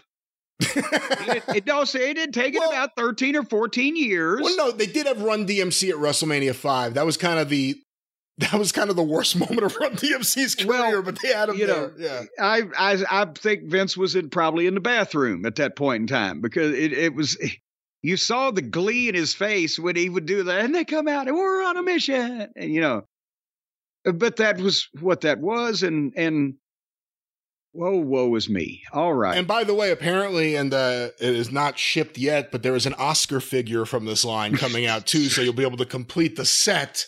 Well, God, thank goodness. I mean, it would have been a crime if you couldn't complete that set. Well, that'll be the next installment in this series when we see what his finishing maneuver is. But finally, Jim, Nelson Frazier Jr., better known as Mabel or Viscera. Well, his finish was the Hospitalator, right? Because he fucking caved Undertaker's face in, and who'd he sit on? Broke their back or hurt their back or did whatever the fuck. Would there be a Nia Jax without a Mabel? Possibly, but he did blaze the trail. But I mean, it's hard to control that much flesh and poundage and tonnage and sewage, and that's why Yokozuna was so good. Yeah, because he could control it till the end. Yeah. But again, was he just jumping up and sitting on people? I can't remember what the fuck he was doing. He had a big splash, but here it is, the hip hop clobber. The hip hop clobber. And speaking of clobber, I got to be careful putting this figure down. This is the one that it weighs so much it just rips the plastic right off the thing.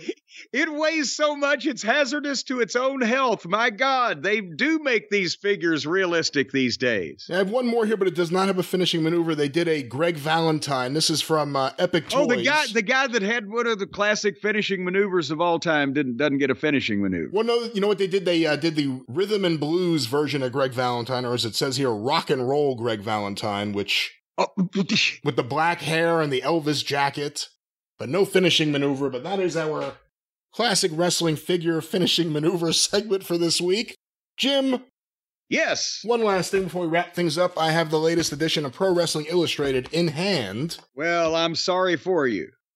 Well, but at least unlike Tony Khan's, yours is not have pages stuck together. Well, I don't know what Tony's doing with his PWI. You don't know what Tony's doing with his what? With his PWI Pro Wrestling Illustrated. But maybe you would have the pages stuck together, because this is the women's top 50, or excuse me, women's top 250, women's 250, as they call it. And on the cover, they found 250 of them to begin with, much less the top of 250. I added top for whatever reason. I guess I looked at 2 and I thought top, but the women's 250, and on the cover is number 1 mommy, Rhea Ripley rules. Well, you can't argue with that. We've been saying it. Well, here's number 1 on the list, Rhea Ripley. You agree with this? Number 1 woman in the business? Obviously. Number 2, Julia. Oh, Jesus Christ. What? You haven't even seen her. You can't judge her. But no, that's the point. Nobody else has either. And you seriously mean to tell me that as a supposed legitimate or working legitimate publication, it's not Charlotte. It's not Bianca Belair. It's not even, who's the women's champion over there? The Chris Statlander. It's somebody that the vast, vast majority of wrestling fans that are going to see that magazine and buy have never fucking seen before and are probably not going to see anytime in the near future. According to this, Julia has been a pro for 6 years. Last year she was number 57. What do you think the name of her finishing maneuver is? It is, for the record, just so you know, it is a Rings of Saturn crossface variation, but what is it called? Of course it is. It's called the variation of the Rings of Saturn. Her finishing maneuver? Bianca. What? Number 3 on the list, Jim. Wait a minute. Was she named her finishing maneuver after a Bianca Belair? I'm looking through the notes here. It's nothing that specifies the origin of the finishing maneuver name, but it says here it is Bianca. Are you sure it's not Banaka? Is she wrestling a lot of people with bad breath? Well, we will find out. Let's see who else is in the top 10 at least. Number 3 on the list, Bianca Belair. All right, and again, she's not my favorite in the whole wide world, but she is obviously top 10 in the wrestling business in today's climate. So, yeah, she should be there. And again, you know, at least somebody knows who the fuck she is. Last year, she was number 2 on the list, 7 years pro. Number 4, Jamie Hayter. Where's she been? Injured. Of course, she works for AEW. And it's been a long time now because she missed Wembley, so it's been months. Yeah, but I'm sorry, but again, we've got a few people unaccounted for, and Charlotte Flair is the one that is uppermost in my mind before we can round out a top 5 at this point. Well, she is 8 years pro. Last year, she was number 64 on the list. Number 5, Jim. Maybe we'll just skip that because you'll say some bad things. Well, no, what? No, come number on. Number 5 on the list, Tam Nakano. She Who, is what? Tam Nakano. Not Bull Nakano. No, this is Tam Nakano, and from what I hear from people who regularly watch Japanese women's wrestling, she is very good. Number 5 on the list, she was number 30 last year, 7 years pro, and doesn't have her finishing maneuver or hometown, but it says discography, Tears Tale, which was an EP she put out in 2023 on Natsupoi Records. Oh no, excuse me, with Natsupoi.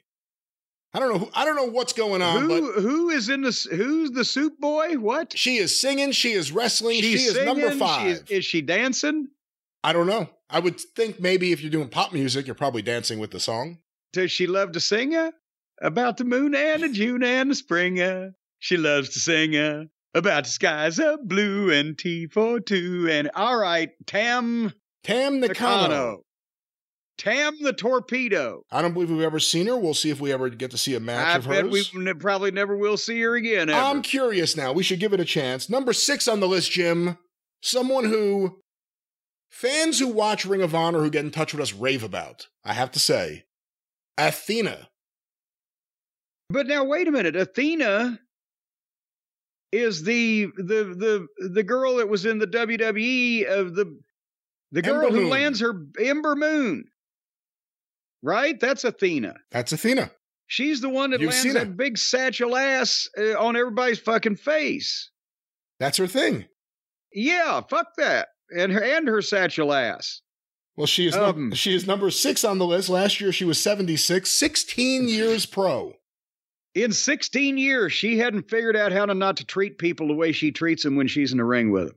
And her side hustle is half Dragon Nap, her gaming channel on Twitch. I'm sorry, what? She has a gaming channel. That's her side hustle. But half Dragon App. Or Dragon Nap.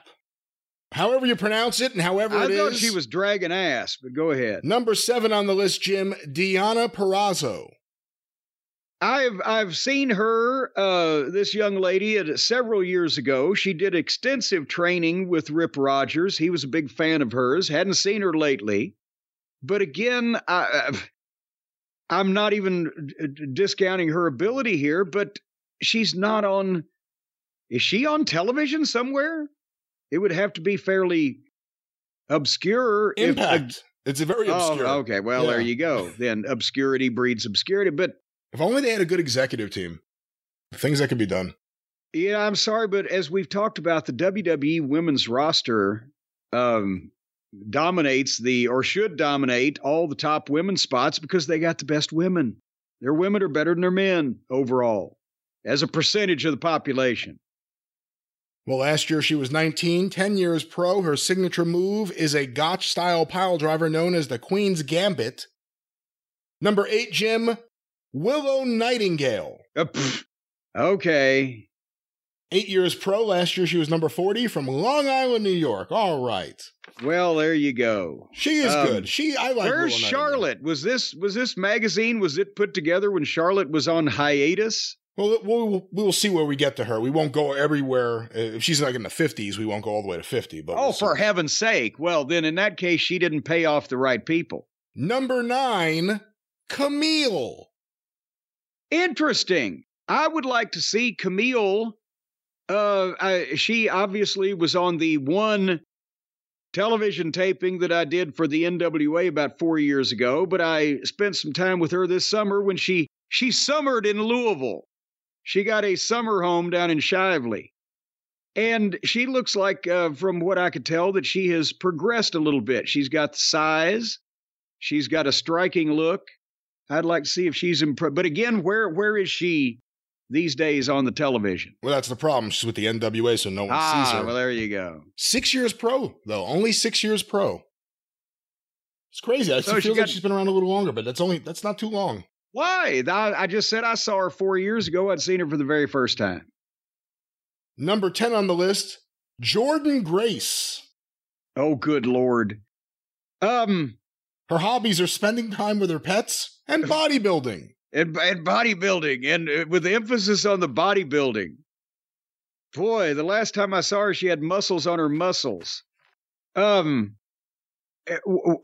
So apparently this magazine publishing company is now really pissed at the WWE and just said, fuck it, we're going to include them all out. Well, I'm not exactly sure, but let's quickly go through some of these other ones and see where Charlotte is. Number 11, Asuka. Number 12, Toni Storm. Number 13... And again, why Toni Storm in the top 10? I would buy that. Before unknown people named Julia. Number 13, Marsha Slamovich. Number 14... Who the fuck is this? We keep hearing this name, Marsha Slamovich. I don't know who she is. Number 14, Jade Cargill. Side hustle, co-owner of the Texas Smoke fast pitch softball team. I thought she was a cone owner of the the ice cream cone business down there. There's a good prospect for top 10-age. 15, Roxanne Perez. 16, Kairi. 17, Miyu Yamashita. Oh, come on. 18, Chris Statlander. 19, Mizuki. 20, Saya Kamatani. Okay, so they couldn't list 250 female wrestlers, so they had to make a bunch of shit up. These names are obviously made up. 21, Charlotte Flair. Okay, you think? That's like putting fucking, some lounge singer from Cleveland 10 spots above Sinatra. 22, Ronda Rousey. 23, Trinity. 24, Io Sky. 25, Tiffany Stratton. 26, Taya Valkyrie. 27, Mickie James. 28, Hikaru Shida. 29, Becky Lynch. But Jesus Christ, so the farther down the list we go, the more famous and accomplished the names become, is what you're saying to me. Number 30, Mayu Iwatani. Okay, maybe there's a deviation from that rule every once in a while. This appears to be the page where it falls off for you, because number 31 is Suzu Suzuki. Number 32 is Nicole Matthews. Number 33 is Kenzie Page. I don't know who any of these people are. Number 34, Alex Windsor. 35. Wait a minute, wasn't Alex Windsor the guy that Dory Jr. was training a long time ago? No, that was a different Windsor. What was that guy's name? Was it Adam Windsor? Adam Windsor. Adam Windsor. Yeah. Number 35, you. What? Me? It says Y-U-U. You. 36, Britt Baker. Wait a minute, that was the whole name. You. Oh, Tony, please book you. She challenged Julia. We could do 250,000 downloads on the review of you. And let's get to 50. 36, Britt Baker. 37, Suri. 38, Liv Morgan.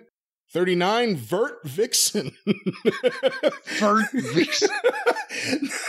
Number 40, Utami Hayashishita. 41, Bailey. 42, Flamer. 43, Murray. 44, Yuka Sakazaki. Y'all, you doing, you'll clean it up. 45, Hyan, Hyan. Number 46, Indy Hartwell. Number 47, AZM or Azm. I don't know exactly how to pronounce it. We've seen the name before. Wait a minute. That's an abbreviation for ass to mouth, right? No, that's not ass to mouth. AZM is not that, but that's I'm 47 sorry. on the list. 48, Lana Austin, the Queen of Mean. 49, Jody Threat. Wait, I like that name. That's a good Jody Threat. Number 50. I like that. And then she can say, I'm not a threat, I'm a promise. Number 50, Veny or Venai, V-E-N-Y. Venai? It's V-E-N-Y, so it could be Deny or Veny. I don't know. Vini, Vide, Vice? That's her full legal name on the driver's license. I will stop there. Yeah, I wish you would. And that's That's the top only 50. to 50. That's only to 50. So obviously all these names are made up. I don't think any of those names are made up. And of course, we encourage you to seek out their matches, watch them on YouTube, give them a chance, see what you think, vote next year. All 250 of them. Just go right down the list. Rank them. We want to see your rankings of the 250. Give us your 250. Send it to cornydrive-thru@gmail.com.